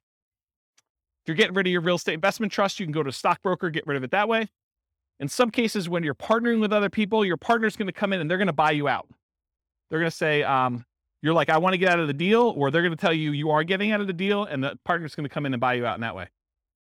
And this is ignoring losses like natural disasters, lawsuits, bankruptcy, foreclosure, divorce, right? Those are ways you could also lose your property. You could exit, but I'm not planning on those, although they do exist. Any questions on selling? Making up ground. All right, good. All right, so here are the 6 types of creative financing. I've been kind of telling you all night that I'm going to get to these. I'm finally getting to them, although I have sort of told you about them at some point. So I guess I probably should put this earlier. So here are the 6. We've already talked about what they are. There's a slide for each, so I'm going to go through them. All right, here's a warning. So how many people in here are interested in doing these creative financing type deals? Owner financing, wrap financing, lease option, subject to, just one person? Oh, okay. All right. So if you're going to do these, this class is not enough information for you to do them. Okay. Any course you buy online is not enough information for you to do that. You absolutely 100% should do a consultation with an attorney in the market you plan on doing the deals and make sure you have the correct paperwork, the correct way to structure the deal so that you don't get in trouble. Okay. There's a slide on this coming up, but this is like you're given great power, which with it comes great responsibility. You could really screw somebody over with this, and you could screw them over like unintentionally. You just structure it wrong and you don't realize it, and then something happens to you and it's bad. Okay. So you really, really want to make sure, and you don't know what you don't know, right? Like everyone thinks, oh, I did the course, I paid the $1,000, I got the whole thing done. I mean, I got 8 hours of training on how to do lease options. I know everything. Maybe not. Maybe not there. Okay. So I strongly recommend you always get the advice of and use an attorney use an attorney on all creative transactions. Now, after you've done 1 or 2 of them, can you probably replicate what they did in most cases? Probably, right? I mean, I think that's probably true. Although there's nuance and differences in each deal, and an attorney may save you from making a mistake on one. If you think of it as the attorney's just an expense of getting this kind of creative transaction done, you could look at it as an acquisition cost. I think that's prudent to do. So these can be complex, highly nuanced transactions. If done incorrectly, you can get you in expensive trouble. Whatever it is, $1,000 or $2,000 you pay for an attorney to do it right could save you $500,000 later. So that's a good return on investment, in my opinion. All right. It has to be win-win or no deal. So with great power comes great responsibility. It's from one of the Spider-Man movies. I forget which, but I think that's an appropriate thing to say here. Yes, you probably could structure deals that are not win, where you take advantage of people, especially people in sort of like rough situations where they've got things going on, where they're motivated to sell a property for whatever reason. They may not be thinking clearly. They may be in a position where if you were unscrupulous, you could take advantage of them. And for all of you that are local, if I hear about you doing something unscrupulous, if I hear you took advantage of somebody, I will do everything in my power to ruin your business. I'll just tell you straight up. Okay. You'll be removed from this group because I don't want someone looking up your name and saying, oh, so-and-so is part of that investor club. They must have learned how to do this crazy, stupid stuff from there.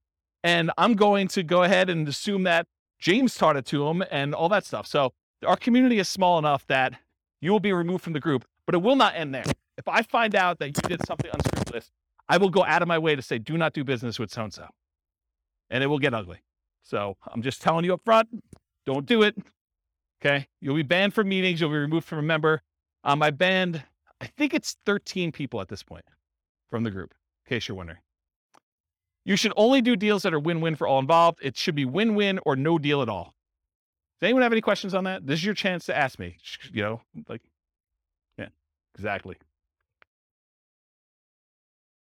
All right. No questions? Wow, it got really silent in here. Like, you guys are like, holy crap. I mean, you got to understand, you guys don't pay for these, right? So there's zero incentive for me to keep you around. You guys understand that, right? Like, I'm like, this is sort of like, you're coming here for free. If you're going to do like bad stuff, I don't want you here. And I'm not losing any money by having you not be here. Right? You get that. And in fact, it could hurt me. So there you go. All right. Now that I've kind of gone down that dark hole, what are the benefits of financing? Why would you want to consider doing these types of deals? So little or no down payment required. If you're trying to buy a property with a lease option, it's not like you need to come up with 5% down or 20% down in order to do those types of deals usually. Although it's completely negotiable. It's typically the same benefit as Nomad, except you don't need to move in. With Nomad, we're able to buy a property with 0% down, 3.5% down, 5% down. So a lot of times you can acquire these creative financing deals with similar down payment sizes, except there's no requirement for you to move into the property and live there. So it's great in that way. A traditional down payment, usually 20 to 25%. You can do it with less in some circumstances with that 15% thing. If you're doing more traditional, like non-owner occupant financing. It's possible to buy without bank qualifying. So you don't have to go to a bank and get qualified. You can buy with credit blemishes. If you recently had a bankruptcy or foreclosure or short sale, you should probably be in a good financial position before you start making payments on someone else's loan or telling them that you can perform, because you don't want to be in a situation where you file bankruptcy and you're heading there again and you tell a seller, I could take care of your $2,000 a month payment and I'm good for it. I don't think that's a good idea. So you can buy them with bankruptcy, foreclosure, or short sales, because a lot of times the seller is not going to say to you, hey, I want to pull your credit report. I want to do a full credit check on you. I want to see like all your financials. A lot of times they're allowing you to buy properties without a lot of that background done. Although they can require it, it's a negotiation. You can buy without income qualification. So if you go to a bank, you get traditional financing, they're going to pull everything and do income qualification on you. With a lot of sellers, they're not. You should always disclose material facts. If you're unable to perform, you should not be buying these properties. You should be telling sellers that, this is my situation. And even if it means the deal is going to die, you should disclose that to them. Put them in touch with someone else who could do the deal or partner with someone else who can do the deal. You should always disclose that. Another advantage of doing creative financing, though, is you could buy an LLC or another entity up front. And a lot of times, if you're buying a property through the MLS with traditional financing, you're going to buy in your name. And then after that, you could, if you wanted to, talk to an attorney as to why or why not you may want to do this, but you could move it from your name to an LLC. Some people believe that would trigger the due on sale clause, which gives the lender the right, they're not obligated to, but it gives them the right to actually foreclose on the property or accelerate the loan technically, and then usually foreclosure is the next option. But that's a thing that could happen if you do it. When you're doing it this way, provided the loan doesn't have an underlying due on sale or due on transfer clause, which most of them probably will, unless you're doing owner financing. But if you're actually doing it where you're wrapping a loan or you're buying subject to or doing something like that, you could buy an LLC, but it probably will still trigger that acceleration clause in the mortgage documents. One of the benefits of creative financing, it's amplified return on investments. So some would say improved, but it could be the other way. So if you're putting less into the deal, but you're still getting the same appreciation dollar amount benefit or the same debt pay down benefit or the same depreciation benefit, then your returns are amplified because you have less in the deal. And you could walk away. If things really, really got ugly, you could walk away from properties and do stuff. So see my warning the dangers and risks of real estate investing class. Well, if you're doing a lease option, you don't have to exercise your option. You could walk away in that case. Okay. I guess more continued benefits, self-directed IRA or self-directed 401k. In a lot of cases for doing those types of loans, you need to put down 30%, 35% in order to get those loans done. Sometimes even more. So if you're buying a property and you're doing it outside the MLS, you're doing creative financing, you can acquire properties with these self-directed products without having to put 30 or 35% down, which is a huge benefit. You can do partnerships without a credit partner. Remember the 3 roles of credit partners, 3 roles of partnerships. There's the deal maker, there's the credit partner who does the loans, then the cash partner. So you don't need the credit partner anymore if you're coming in and you're taking over a loan, or you're doing lease option, or you're doing owner financing. You don't need that person anymore. Could allow you to buy a property while waiting to qualify for more traditional purchase. So if you're in a situation where you had a bankruptcy and it's about to go away in a year, kind of roll off your credit report, and you're going to go buy a house then, well, this could be a way to jumpstart that. You could buy a property before that technically rolls off. You're fully recovered financially, but it's still on your record. Or maybe you need to increase your income for another year, or maybe you've got great income now, but you need 2 years of tax returns to do something like that. And most of the time when you do creative financing, you're using some type of creative financing exit. You're buying a property with a lease option, and then you're selling it on a lease option to a tenant buyer within a year or 2 or 3 or 4 down the road. And so by doing that, a lot of times you avoid some of these big capital expense hits that you'd experience if you had the property for any prolonged period of time. The nature of the strategies you employ of getting in and getting out of a deal would eliminate some of those capital expense things on there. Does that make sense? Okay. All right, so here are the downsides, why you might not want to do these types of deals. It's a limited selection of properties, and I cannot overstate this enough. The number of deals you can buy creatively, that you can buy subject to, that you can buy on a lease option, that you can buy with owner financing, is very, very, very, very small compared to the number of properties you have a selection of from the MLS. So what tends to happen is you do all this marketing, you find deals where the seller is motivated enough to do a lease option or a subject to or wrap financing or some other type of creative deal. A lot of times there's something a little bit wacky about that property. If it was a regular property that you had to come up with 20% or 25% down to buy, a lot of times you wouldn't buy that. The only reason it's attractive to you is because it's creative financing. And you're like, man, I'm not sure I even want this property. I think that happens a lot. And so you need to make a decision as to whether you're going to spend a lot more on marketing and have a lot less deal flow, or if you're willing to take on kind of like, I don't know, instead of like an A-class property or an A-plus type property, maybe, and this is not like the A-class property where it's like good neighborhood. It's like, I'm sort of just grading them as overall investment, right? It's not like an A investment. It's more like a C minus. Yeah, I mean, so a lot of times it's that. Occasionally you'll come across something amazing.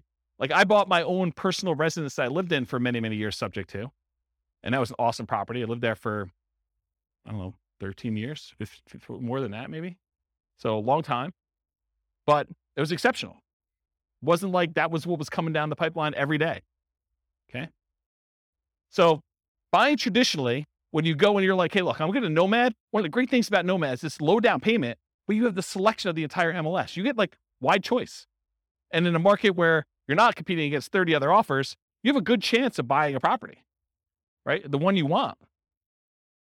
So buying traditionally allows you to look at the best properties from the largest selection. Another way to think about this limited selection thing, I'm going to pause on this for a second and harp on it because it's important, because you may be getting creative deals where the price to rent ratio is not ideal, right? It's not one that you would otherwise buy as a rental because maybe the price is a little bit high for the amount of rent you could get. And you're thinking to yourself, man, this is not really a great rental. It's not something I would normally buy.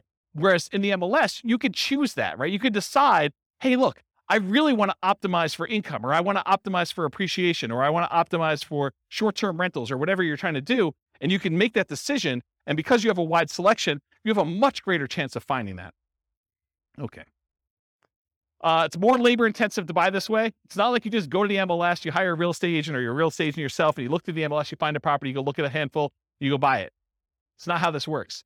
You do a lot of effort. You go put out marketing, you go meet with sellers, you negotiate with sellers. A lot of them say no. A certain percentage of them say yes. A certain percentage of them fall out even when you're under contract. And then eventually you find one that you can buy. A lot of effort to do it. And a lot more money, because a lot of times you're spending money on marketing in order to find the deals. But if you think about it, I would need to go and put, 1% of a loan amount plus some appraisal costs and all these other things in order to be able to get a traditional loan. So maybe you're in it for $5,000 in some cases. In order to do that, could you then, instead of putting $5,000 in order to get the loan, could you put $5,000 in marketing in order to find a deal? I think that's pretty reasonable. More labor intensive. I talked about that. Lower ROI for time invested. So you put time in, so your return on the time you invest is much lower. This spreadsheet you see here, I did a whole class on this. I'll probably do another one. It's coming up. But this is me modeling how much money, how much time you need to put in, and every step of the process in order to buy off-market deals, and then where you make money on each one of the off-market deal, like the phases that you do that. And then at the end, it sums up all of the time you put into finding the off-market deals for all of the steps, all of the money you put in for all the steps, all of the money you made for all of the steps. And then it calculates out what your kind of like dollar per hour was and your return on any money you had invested. And it shows you all those metrics. And you could do things like, if you're doing, a certain percentage of these I'm going to list, certain ones I'm going to do lease options on, certain ones I'm going to flip. You can model all these different variations doing that. It is possible to structure them in ways that make them questionable. Don't do that. So don't go ahead and structure your deals such that the seller is going to end up with negative equity over a period of time, where maybe they have a interest-only loan and you're amortizing your loan to them. That would be bad. That would be another example where you'd be banned. Okay? You are not your sellers. So you're thinking to yourself, oh, James, why would somebody deed me their property and keep the loan in place? Or why would someone offer me a lease option? Or why would someone sell a property at a discount? Why don't they just do the fix up themselves and sell and get retail? Remember, you're not the seller. Okay? I wear Crocs with socks. Poor choice. You guys probably wouldn't do it, but I do, and I'm okay with it. Right? So just because the seller would do something and you wouldn't do something doesn't mean it's bad. Okay? Whether or not you would do something is not a reflection on what others would do. Just realize that. All right, why would sellers do creative financing? To solve a problem they have. If they have some type of issue where they need money and they need to get out of the house, they're ready to do a deal. They can't afford the house anymore. They've lost their job. They used to be a 2-income household. They got divorced. They can no longer afford the payments anymore. Maybe they just want out. They stopped making 2 mortgage payments. Maybe they met someone. Now they're in love. They want to move into one house. They have this other house. They can't afford 2 mortgage payments. So they just want to get out of the other one. And they're so in love, it doesn't matter. They're just like, look, just take over my mortgage payments. Negative emotions associated with the house. Look, they lived in the house. They got a divorce. And every time they turn around, they see their ex-spouse and they can't deal with it anymore because it emotionally triggers them.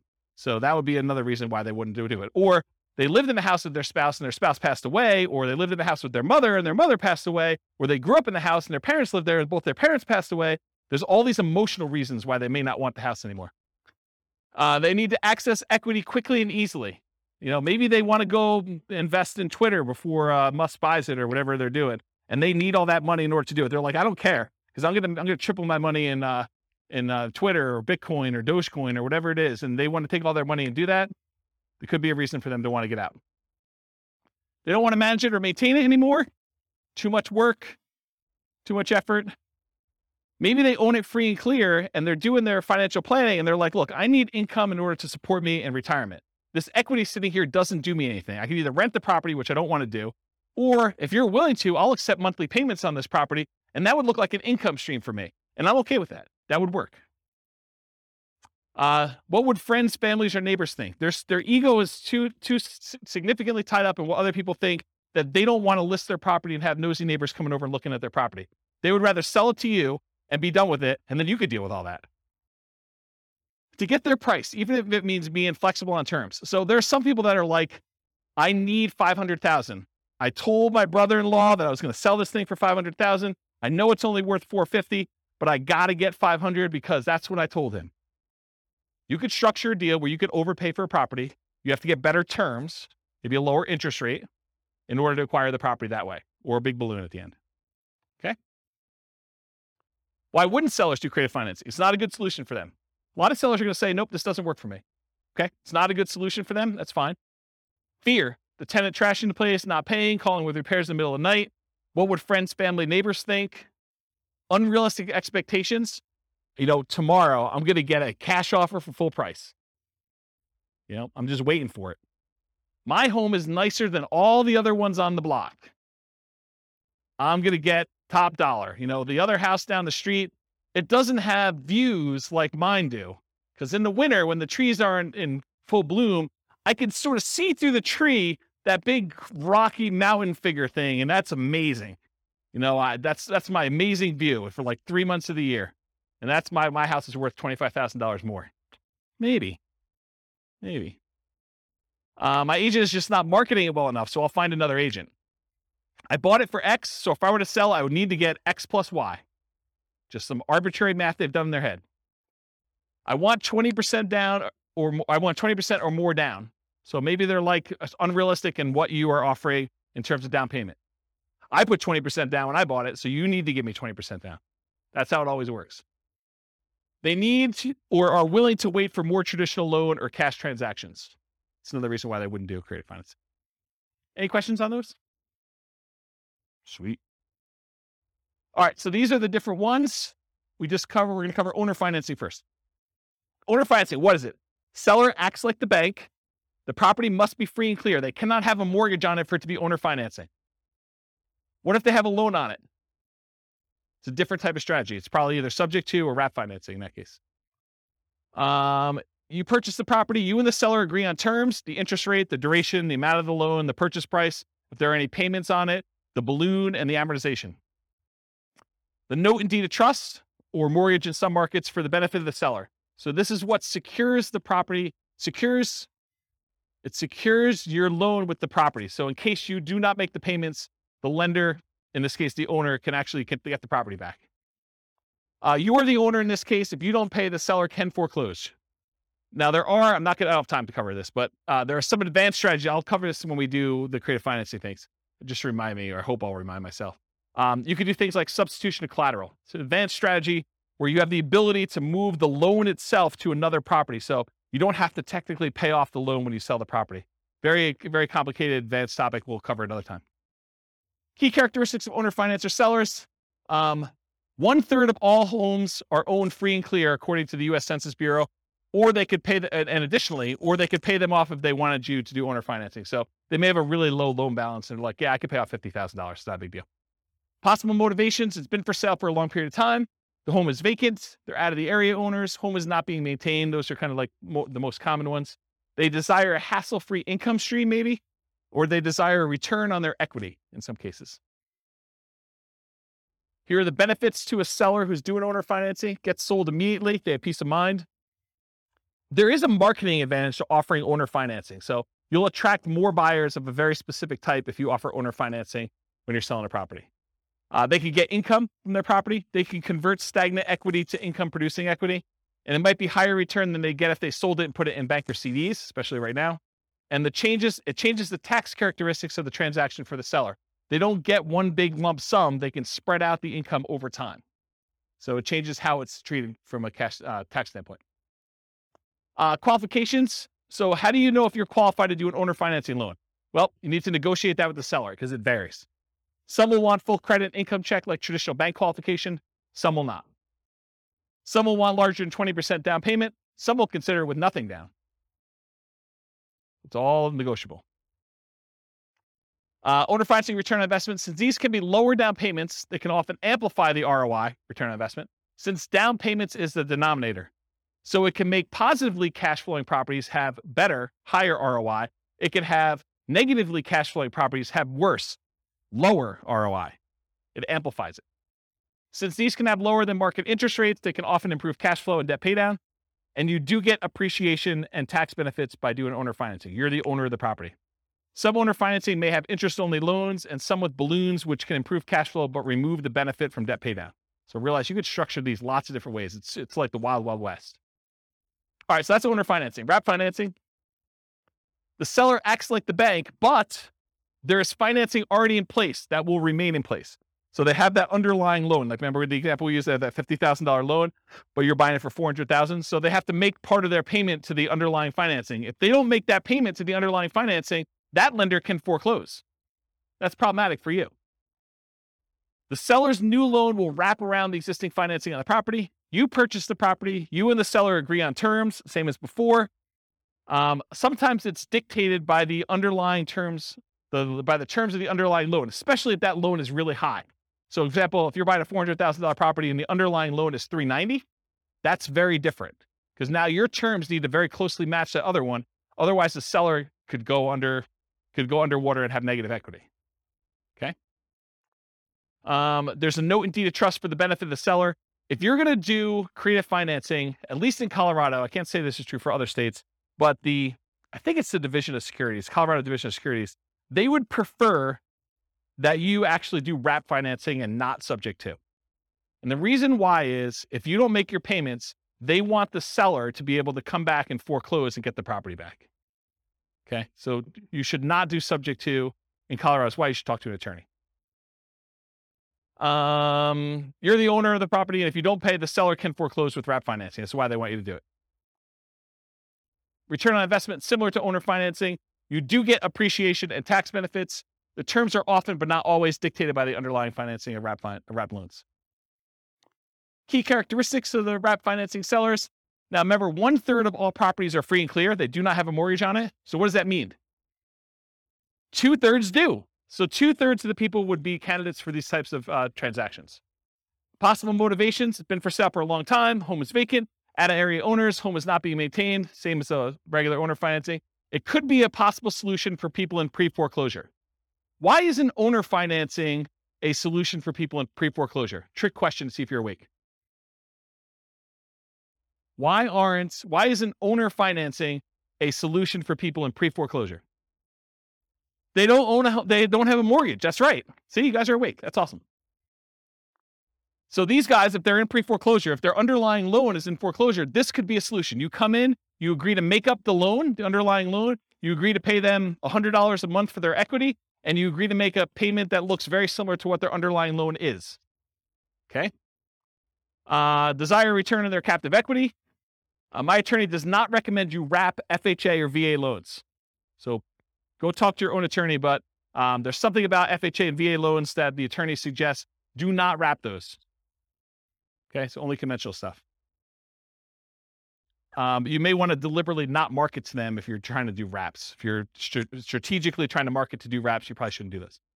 Concerns of wrap financing: you need to be concerned about the underlying loan is being paid on time. We talked about that. You make payments in 2 parts, one to the original underlying loan and one directly to the seller. So you could say, okay, the seller, I will go ahead and we'll do this deal. I'll make the payment directly to the underlying loan. Now, they may say, hey, look, I've been paying my mortgage forever. I'm always on time with my bills. I would rather make that payment. So you guys got to negotiate that. But you're like, hey, if they're not good with money, they may take the money and not pay the underlying loan because they don't care anymore. So it's a negotiation. You could make a payment to a third-party escrow service that will take your payment, make sure the underlying loan is being paid. Extra expense to do it that way. If the seller has great credit, their credit is still at risk if you don't pay that loan. In some rare situations, you may need to be concerned that the loan you have with the seller would pay down faster than the loan they have. So do the amortization tables for both and see if they cross. You don't want to do that.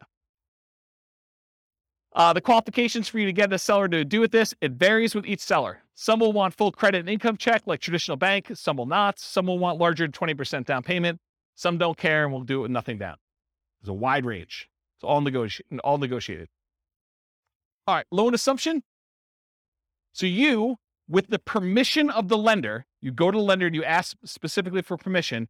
You take over full responsibility for the loan on the property. You go to them, they transfer it to you. You are now responsible. You've talked to the lender and did this. It's different than subject to. Subject to, we'll talk about that in a little bit. When you do loan assumption, it shows up on your credit report. It's like you went and got a loan. You purchase the property, you and the existing lender agree on the terms. It's often the same as the original loan, although it can be renegotiated. It's often a fee is required to assume the loan, and often you must qualify to assume the loan. It's very rare now. I would say it's impossible now to find a loan that is non-qualifying assumable. Maybe it's possible you find like a really rogue one, but I mean, that'd be like someone losing their kangaroo in Horsetooth Mountain Park and you stumbling upon it accidentally. It's just not there, right? You don't see kangaroos in Horsetooth. All right, note and deed of trust for the benefit of the lender. So that's like to protect them. Often associated with seller financing in second position for their equity as well. So you could get the seller to agree to take back a second mortgage for a small payment to kind of deal with their extra equity. Because a lot of times you're buying these properties and the property's gone up in value and the loan is maybe paid down some. So the seller sometimes has extra equity and you might need to pay them a little bit on their equity on the property. You're the owner. If you don't pay, the lender can foreclose. The seller is often completely out of the picture. In some really rare cases, the seller may still have loan recourse where if you don't pay, the lender could then go back to the seller as a secondary kind of like make this right sort of thing. So that's a possibility. Loan assumption, similar to owner financing for return on investment, you do get appreciation and tax benefits. You are formally assuming the terms of the loan that you are assuming. So often like the ROI of traditional financing, ROI could improve if you finance all or part of the down payment with the seller for their equity with the lender's permission. Make sure you disclose that you're doing a second mortgage if you're doing it. Any questions on that? Key characteristics of loan assumption sellers, they have a loan. Whoops. It often helps if the loan is assumable like FHA. Often requires that you owner occupy the property. So a lot of times they're not going to do this for a non-owner occupant unless it is a non-owner occupant to begin with, and they might. Make it much less attractive if you're looking to do this investment. So if it's not assumable, you need to try to convince the lender to allow you to assume it, even though it says it's not assumable, which is an uphill battle, saying it mildly. I've never seen them do that. It's possible you could go talk to a local lender and they're highly motivated to get this particular loan out of this person's name and have someone else take it over. But I don't know. It's like, good luck. Good luck with that one. Possible motivations, same as before. May desire a return on their captive equity. They may want a premium for an exceptionally good loan. With all these really good loans now, someone may say, hey, look, my loan's worth something. You can't get a 2% loan anymore. I know, and now they're 6%. So you're going to pay me a premium for this. And they have good reasons to say that, right? I mean, if you're doing that. And it may be worth it paying that. The qualifications to assume for non-qualifying assumable loans, there are no qualification standards.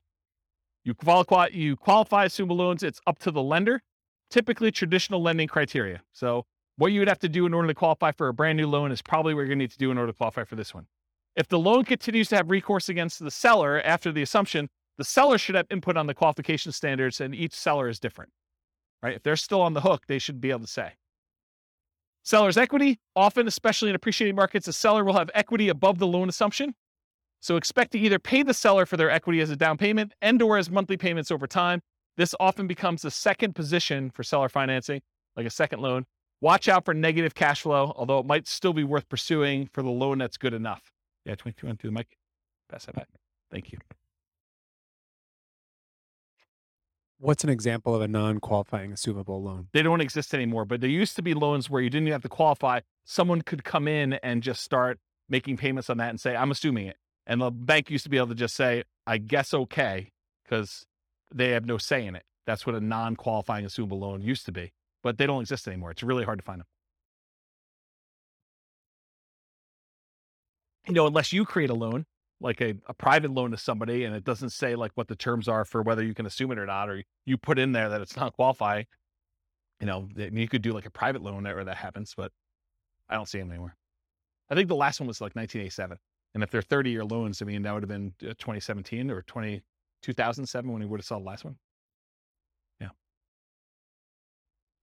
So I heard that there are some banks says if the house has 40-50% equity in there, and they can just take anyone to come in and assume the loan without checking their backgrounds, like credit score and stuff. Is that? I've Have you not heard heard of that. that? So if Okay. you find one of those, definitely reach out to me and let me know. Okay. But I've not seen it. Okay. Yeah. All right, cool. Types of loans to assume. So this is sort of like my internal checklist, or at least a discussion. I would prefer to take over fixed rate loans versus variable rate loans. Makes sense, right? I would prefer to take over fully amortizing loans versus loans that have balloons. Because a balloon on a loan is you pay for 20 years, and then whatever your balance is at the 20-year point or whatever the time period is, then you have to pay the full thing at that point in full. So if you still owe $200,000, they're looking for $200,000 at one time. That's what a balloon is. Fully amortizing loan gets paid off over the duration of the loan. So over that 20-year, 30-year period, the whole thing gets paid off so that you end up with zero at the end. That's the difference between fully amortizing versus balloons. I prefer long amortizations over short term. You want a loan that's going to have a lower monthly payment. I heard that they're doing loan mods at 40 years now, or they're talking about doing 40-year loan mods, which is crazy. But longer you have to pay off that loan, the lower your monthly payment is. It's closer it gets to a interest-only loan, which is going to be your lowest payment in most cases, unless you have a negative amortizing loan. High interest rates versus low interest rates, I would prefer low. Qualifying assumable versus non-qualifying. If you can take over a non-qualifying, that's better. And recourse versus non-recourse. If you cannot have to be responsible for the loan if something goes south, that's better than having to have responsibility. So that's what recourse is all about. All right, the rent-to-own family. That's rent-to-own, lease-to-own, lease option, lease purchase. So what is it? You agree to rent the property from the seller, and you have the right to buy the property at some point in the future. That's what that's all about. So you and the seller agree on terms, the rent, the duration, who handles maintenance, how that's all done. Often the purchase price and the terms of the purchase are also covered as well. And then often an upfront fee is expected to do a rent-to-own or lease option or lease purchase. Microphone. I'm going to cover a little bit about some of the nuances between lease option and lease purchase. But rent-to-own is sort of the generic term. That's sort of an umbrella that covers the idea of renting the property, then owning it at some point in the future. But there is a subtle distinction in my mind between a lease option and a lease purchase, and I have a whole slide on it coming up. But good question. Often the seller has existing financing, and that stays in place just like it would if you were a traditional rental. As the tenant buyer, you do not own the property. So if you're the tenant renting the property and you have the rights to buy it, you do not own the property. And that has implications in a couple ways. Variations include master lease, where you're leasing a property and then you intend to lease it to someone else, and master lease options, where you have a lease, you intend to lease it to someone else, and you have the option to buy. Maybe they do too. Maybe you've offered a master lease, you have a master lease option, then you offer someone else lease options as well. And you'd want a spread in there of some sort. So differences. Rent to own or lease to own, it's a generic way of describing you're renting the property with the ability to own it. Could be either lease option or lease purchase. A lease option is a lease agreement with an option agreement to be able to buy the property. A lease purchase is a lease agreement with a purchase contract to be able to buy the property. Further complicated when attorneys write it as an option and then include a contract that goes into effect once the option is exercised. So depending on who you have write your paperwork, they may say, this is a lease option. You don't have to do it. But when you do exercise your option, here's the contract we've already got written up with all the terms. So further gets a little bit confused and muddy, but I think of those as slightly different ways to say similar things. Okay. So lease option versus lease purchase. You're leasing the property. You have the option to purchase the property at some point in the future. You do not have to buy. There's usually an option fee in order to do this that you pay. A lease purchase, you lease a property. You have a contract to purchase the property at some point in the future. The implication is that you are obligated to buy the property unless there's ways out in the contract, and there's earnest money instead of an option fee. Okay? So those are sort of the differences between the two. Any questions on that? Did that get your big? Okay. Did you have a question? Just itching? Sandwich lease options. You acquire the property on a lease option, often used generically, and it could be a lease option, lease purchase, or even super stretching it. It could be subject to. You immediately offer the property on a lease option to your exit, whoever's going to do it from you, usually for a higher price, usually for a higher rent, usually with a larger down payment than you gave, usually with more favorable terms to you. And we'll cover this a lot more when we do creative deal analysis and structuring in a future class. Okay. Rent to own return on investment. It's different than what we've been talking about so far. Depending on how you structure it, you might get appreciation. Depends on how you write it, because you don't own it, right? So you don't automatically get it. You might get debt pay down. Depends on how you structure it, but not likely as a default. And you might get some cash flow. Depends on whether you have negative cash flow on the deal yourself. And you will probably not get tax benefits because you do not own the property. Okay? That's for rent to own. All the lease option, lease purchase type stuff. That's usually how it is. Money requirements. Each seller is a little bit different. Some may ask for 20% down. Some may ask you for a security deposit as if you were renting. Some may ask you for above, below, or at market rent. Rent in many cases is somewhat flexible. By the way, I have a funny story to tell you, even though I know we're really close on time. So my wife's at the climbing wall the other night, and there's another group of people on the ground that are discussing. The lady is going to be. I hope it's not someone in this room. That'd be really embarrassing. The lady though is discussing that she is going to move into like the ADU, the additional dwelling unit at the back of her property, and rent out the front of the property. And so they're discussing what they're going to charge for rent. And the woman is insisting that she charge what her mortgage payment is, which is just random because it doesn't really matter where your mortgage payment is. It could be higher than what fair market rent is. It could be lower than what fair market rent is. But it goes to show you that the general public just says, I want to get what my mortgage payment is so that I don't have a mortgage on the property. And that's my kind of like price. So kind of interesting, right? Where was I? Rent in many cases somewhat flexible. Some may ask you for payment that you'd be making with a traditional loan, right? So they may like do the math and say, this is what I'd like to get. If you can't afford that payment, you're really saying I can't afford that home, right? If you're saying that doesn't work, I can't afford that. You're saying I can't afford this home. And we often say this to a tenant buyer when we're putting them in a property. If you can't afford what the payment's going to be on the property, you can't afford this home. If you're not going to be able to afford what the payment's going to be if you go to the bank and get a loan on it, then how are you ever going to go to the bank and get a loan on it and cash me out? Don't put people in properties when they can't afford the property. What happens if you don't buy? What happens to your down payment? These are questions to negotiate. What happens to your down payment? What happens to your monthly payments? What happens to rent credits if you've got those? What happens to any repairs you've done? What happens to any equity built up from paying down the loan? And does it matter if you did a lease option versus a lease purchase? Yes, it does, in my opinion. All right, so advanced strategy for purchase price. So one of the challenges a lot of times when you structure these lease options is you say to a tenant, you say to the seller, hey, I'll give you $300,000 for your property. But when you pay down the loan, you don't get the benefit of that loan pay down because when they go and you close out the transaction, they're getting the difference. So one way to solve that is you say, okay, Mr. Seller, we agree that, I'm going to buy it from you for about $300,000 and that you're going to walk away with 10 grand. So let's go ahead and write this up such that when I buy it from you, you get 10 grand. So it's $10,000 over the then current loan balance. Make sense? So as the loan gets paid down, you're getting the benefit because you're the one making that payment. So typically a purchase price, for example, $300,000, the advanced strategy is to have a fixed profit for the seller. Example, $10,000 above current loan balance at time of closing. How much different is this? Well, debt pay down is significant. Amount each month increases as loan ages. The amount each month is higher, the lower the interest rate is. So depending on the year, what year it is in the loan, it could be $4,500 per year with a 4.5% loan on a $300,000 home. If you hold it for 3 years during your lease option, that's $13,500. That's pretty significant. All right.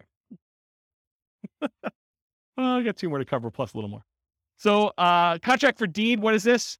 The seller acts like the bank for a car loan, sort of like thing, right? Like that's the way to think about it. You do not get title for the property until you fulfill the terms of your agreement. Often there's financing already in place that will remain in place. You and the seller agree on terms. The seller remains the owner until you've completed the terms of your agreement. And if you don't pay the seller can evict you. It might be used when you're offering to owner finance a property for a buyer.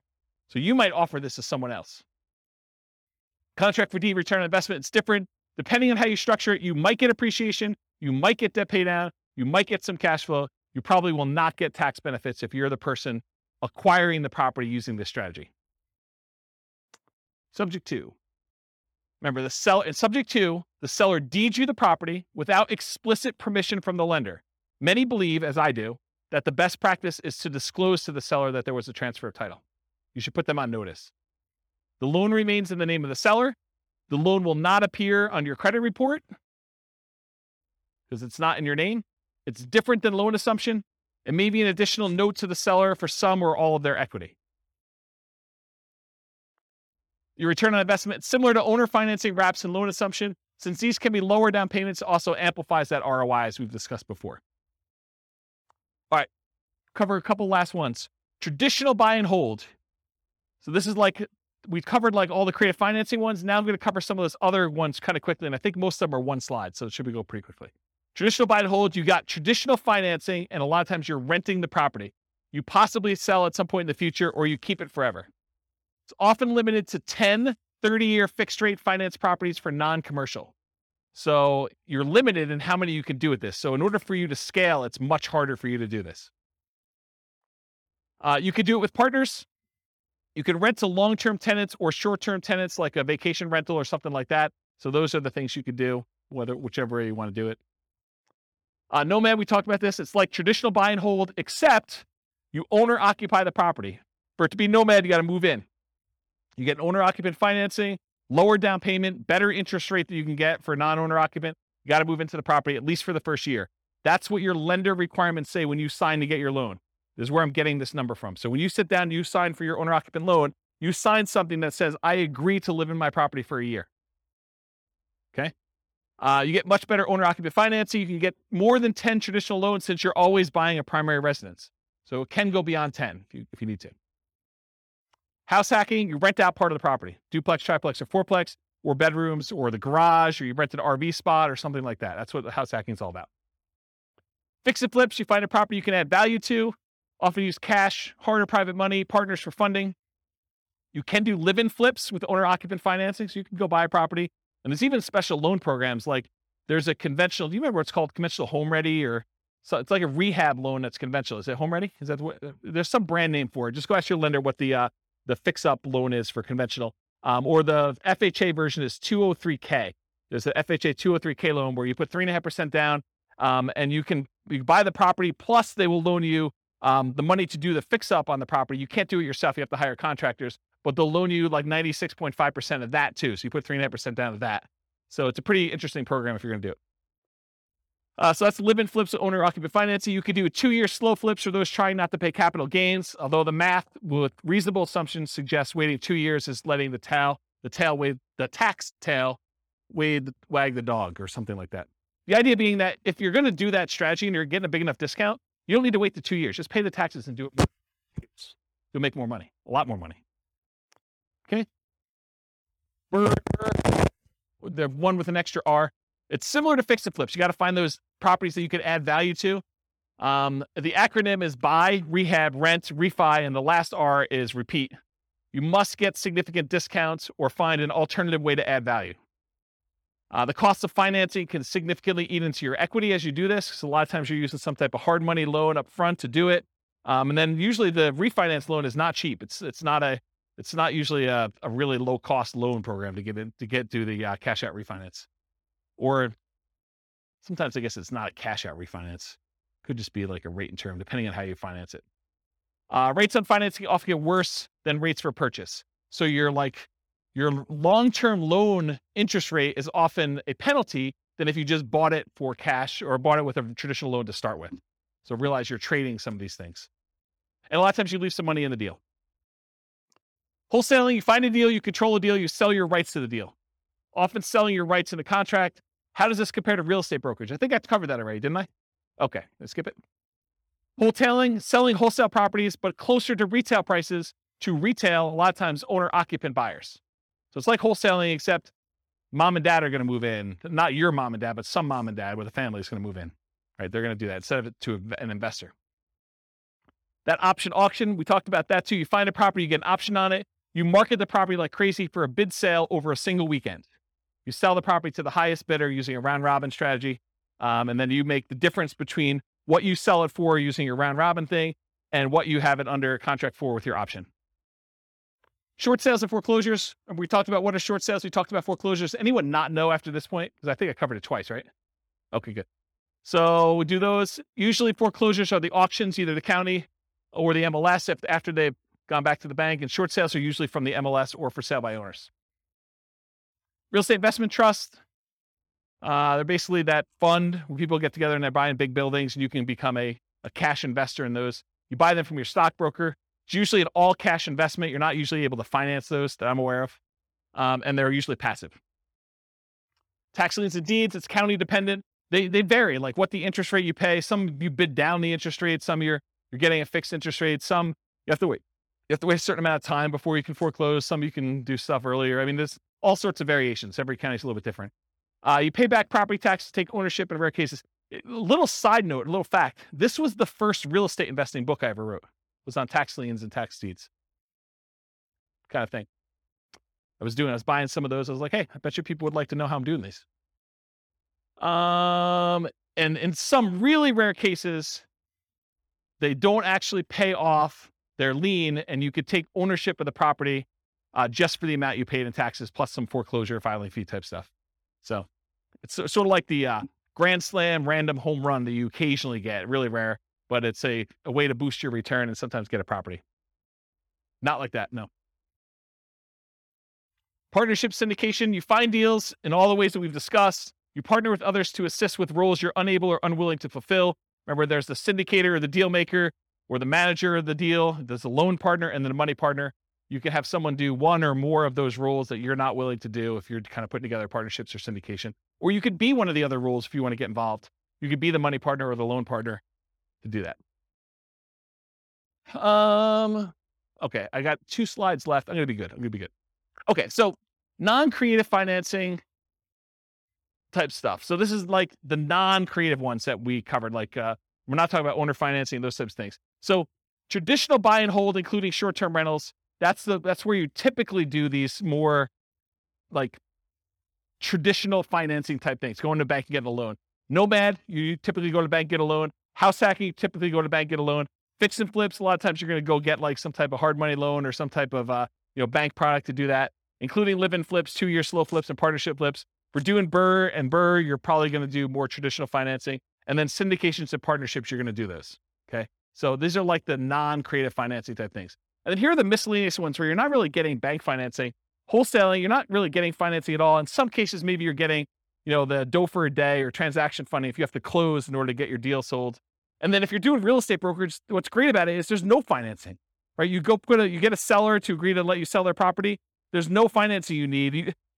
A really weird, twisted way, and it's not 100% correct, so don't say, James told me it's this. It's technically not, but one way to think about real estate brokerage is you have an option on a property. You've got a seller to say, hey, look, you have an option to help me sell this property, and I'm going to pay you a fee if you can find a buyer who's willing to pay this number, right? Isn't that sort of what it is? So, I don't know. Real estate brokerage is a pretty interesting way to do it. And you only have to do half the thing if you're doing that. If you're wholesaling, you can either find the buyer or find the seller and you still get paid. Wholesaling, you don't need any specific financing to do that. Option auction, you don't need to get a loan or do anything for that one. If you're buying at auctions, if you're auctioning off a property that you own, you don't need any financing to do that. But if you're going to go buy at an auction, it's usually cash. And then tax liens, tax deeds, sales, you're usually paying cash in order to get those. You're not really getting financing, and a REIT, you're not getting financing. All right, last slide, and I'll take questions. As if I haven't been taking questions all night. So which strategies might I consider if, and this is sort of to answer part of your question, Rob, but if I don't have a down payment, which strategies do you do if you don't have down payment, right? Like you start thinking to yourself, like, what could I do?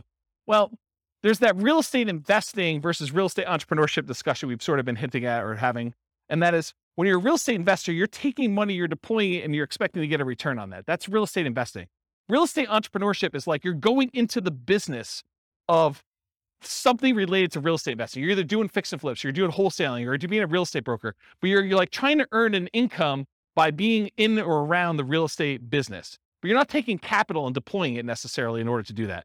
So if you don't have a down payment, those are sort of like the 2 ways to look at it. You're probably not doing real estate investing because you don't have money to do it. Or if you are, you're doing some type of like really low down payment option, right? So, but in order to do this real estate entrepreneurship, in the majority of cases, it's a sales and marketing skills type position where you have to get good at selling the seller in order to get a deal negotiated correctly. And then you have to go sell your tenant buyer in order to kind of get that out there. Or you got to go do, if you're doing wholesaling, you got to go find your sellers and your buyers. Or if you're doing, fix and flip, you got to go negotiate the deal and get the deal. And you got to manage contractors. And, there's other stuff, there's skills they're doing that. And then we talked about getting rich fast in real estate versus getting rich slow in real estate. And they're both really slow in my opinion.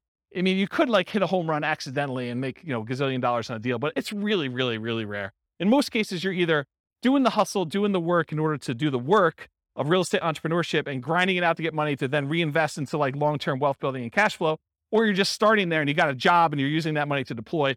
So it's really just kind of that get rich slow. And then even if you're doing nothing down deals, you're able to go find a seller who's willing to say, look, I'll let you buy the property and I don't require any down payment.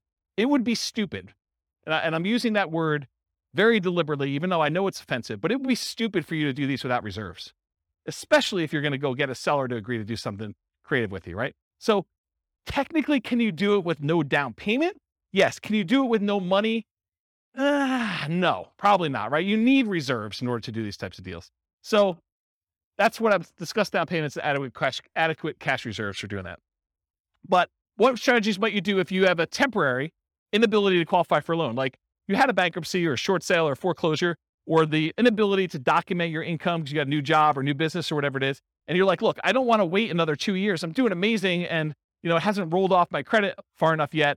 Maybe you go do something creative when you know you can afford it. You got plenty of down payment, you got plenty of money. And this is just a solution for you to go acquire properties and do that. So I don't know, like those creative transactions are probably good ones to do for those where you can't get traditional stuff. Or maybe you bring in a partner of some sort. What if you need positive cash flow? What strategies you do for that? So like cash flow, you could say cash flow is like buying a property for a long-term buy and hold, and you're getting a little bit each month.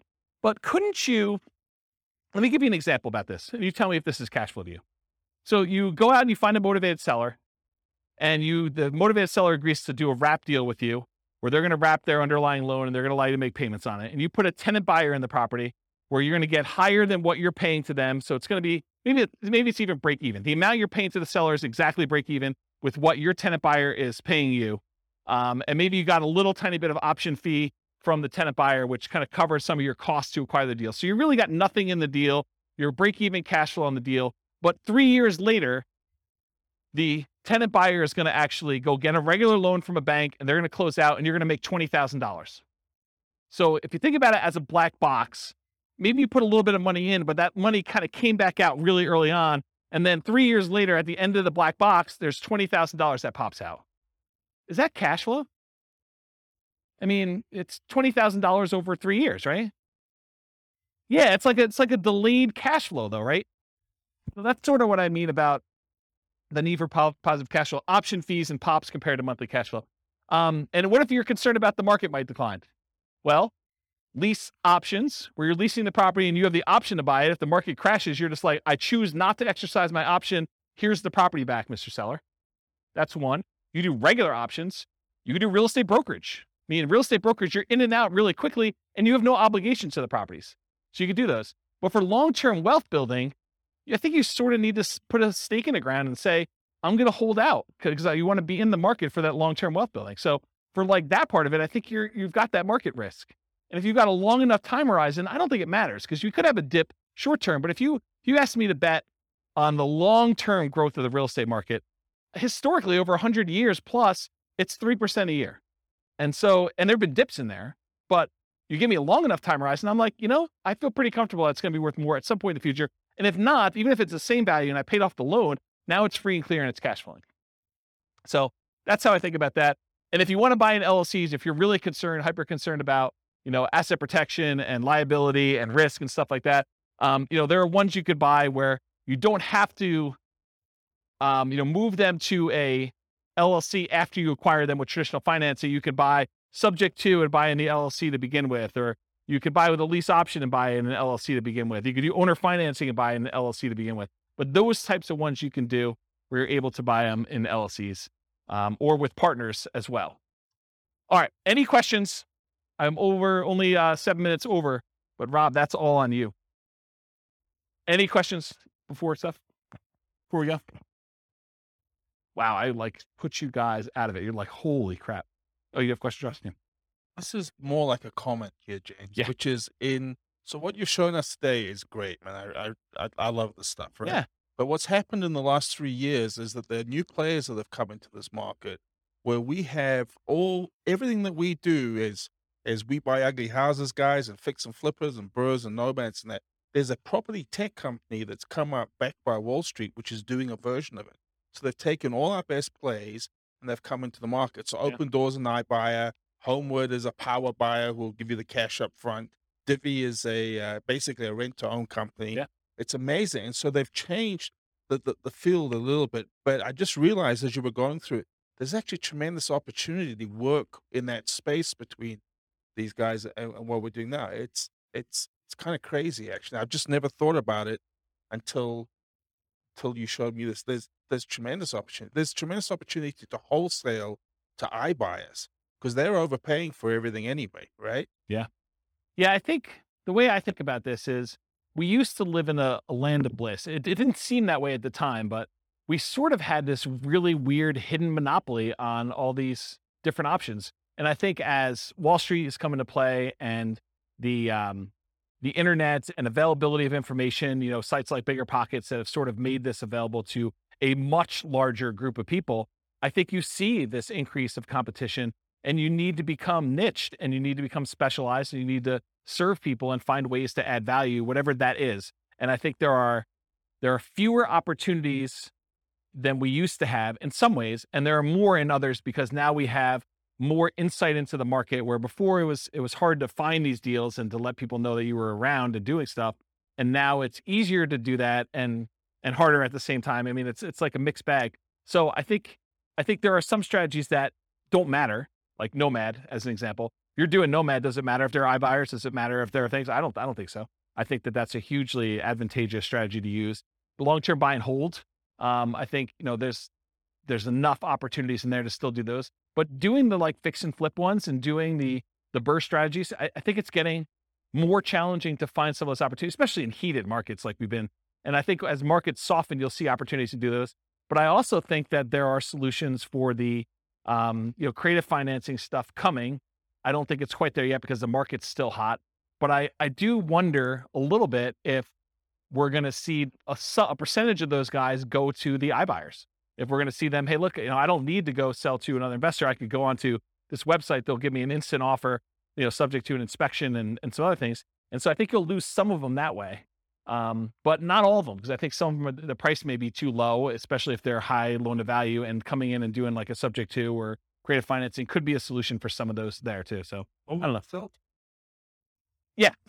Sell to the iBuyers. Sure. Absolutely. Yeah. I think that's a sub niche in some ways, right? Like that's you specializing in who your end user buyer is. But I think there's enough demand from mom and pop investors too, where iBuyer wants them, but so does mom and pop investor. And they may, especially in aggregate, they may be able to eat as much as you can produce. So especially if you're not doing anything at scale, right? If you're not going into 300 markets and trying to go crazy, iBuyer makes a lot of sense if you're trying to scale that way. If you're doing, a couple deals a month or one or two deals a quarter, then, a mom and pop investor is plenty good for acquiring all those, I think, in a lot of cases. All right. Any final questions? Was that helpful? Was that like a good sort of like overwhelm you class where you're like, holy crap, James, what was that all about? Is that good? All right. Well, I got nothing else for you. Thanks for coming, everybody. I will see you all next week. With home prices up, mortgage interest rates up, and rents up, but not quite enough to counteract the higher prices and interest rates. Cash flow on rental properties in San Diego is harder than ever. Book a call with the Real Estate Financial Planner to apply our proprietary 88 strategies to improve cash flow on your rentals. See the show notes for a link to schedule your call and improve your cash flow today.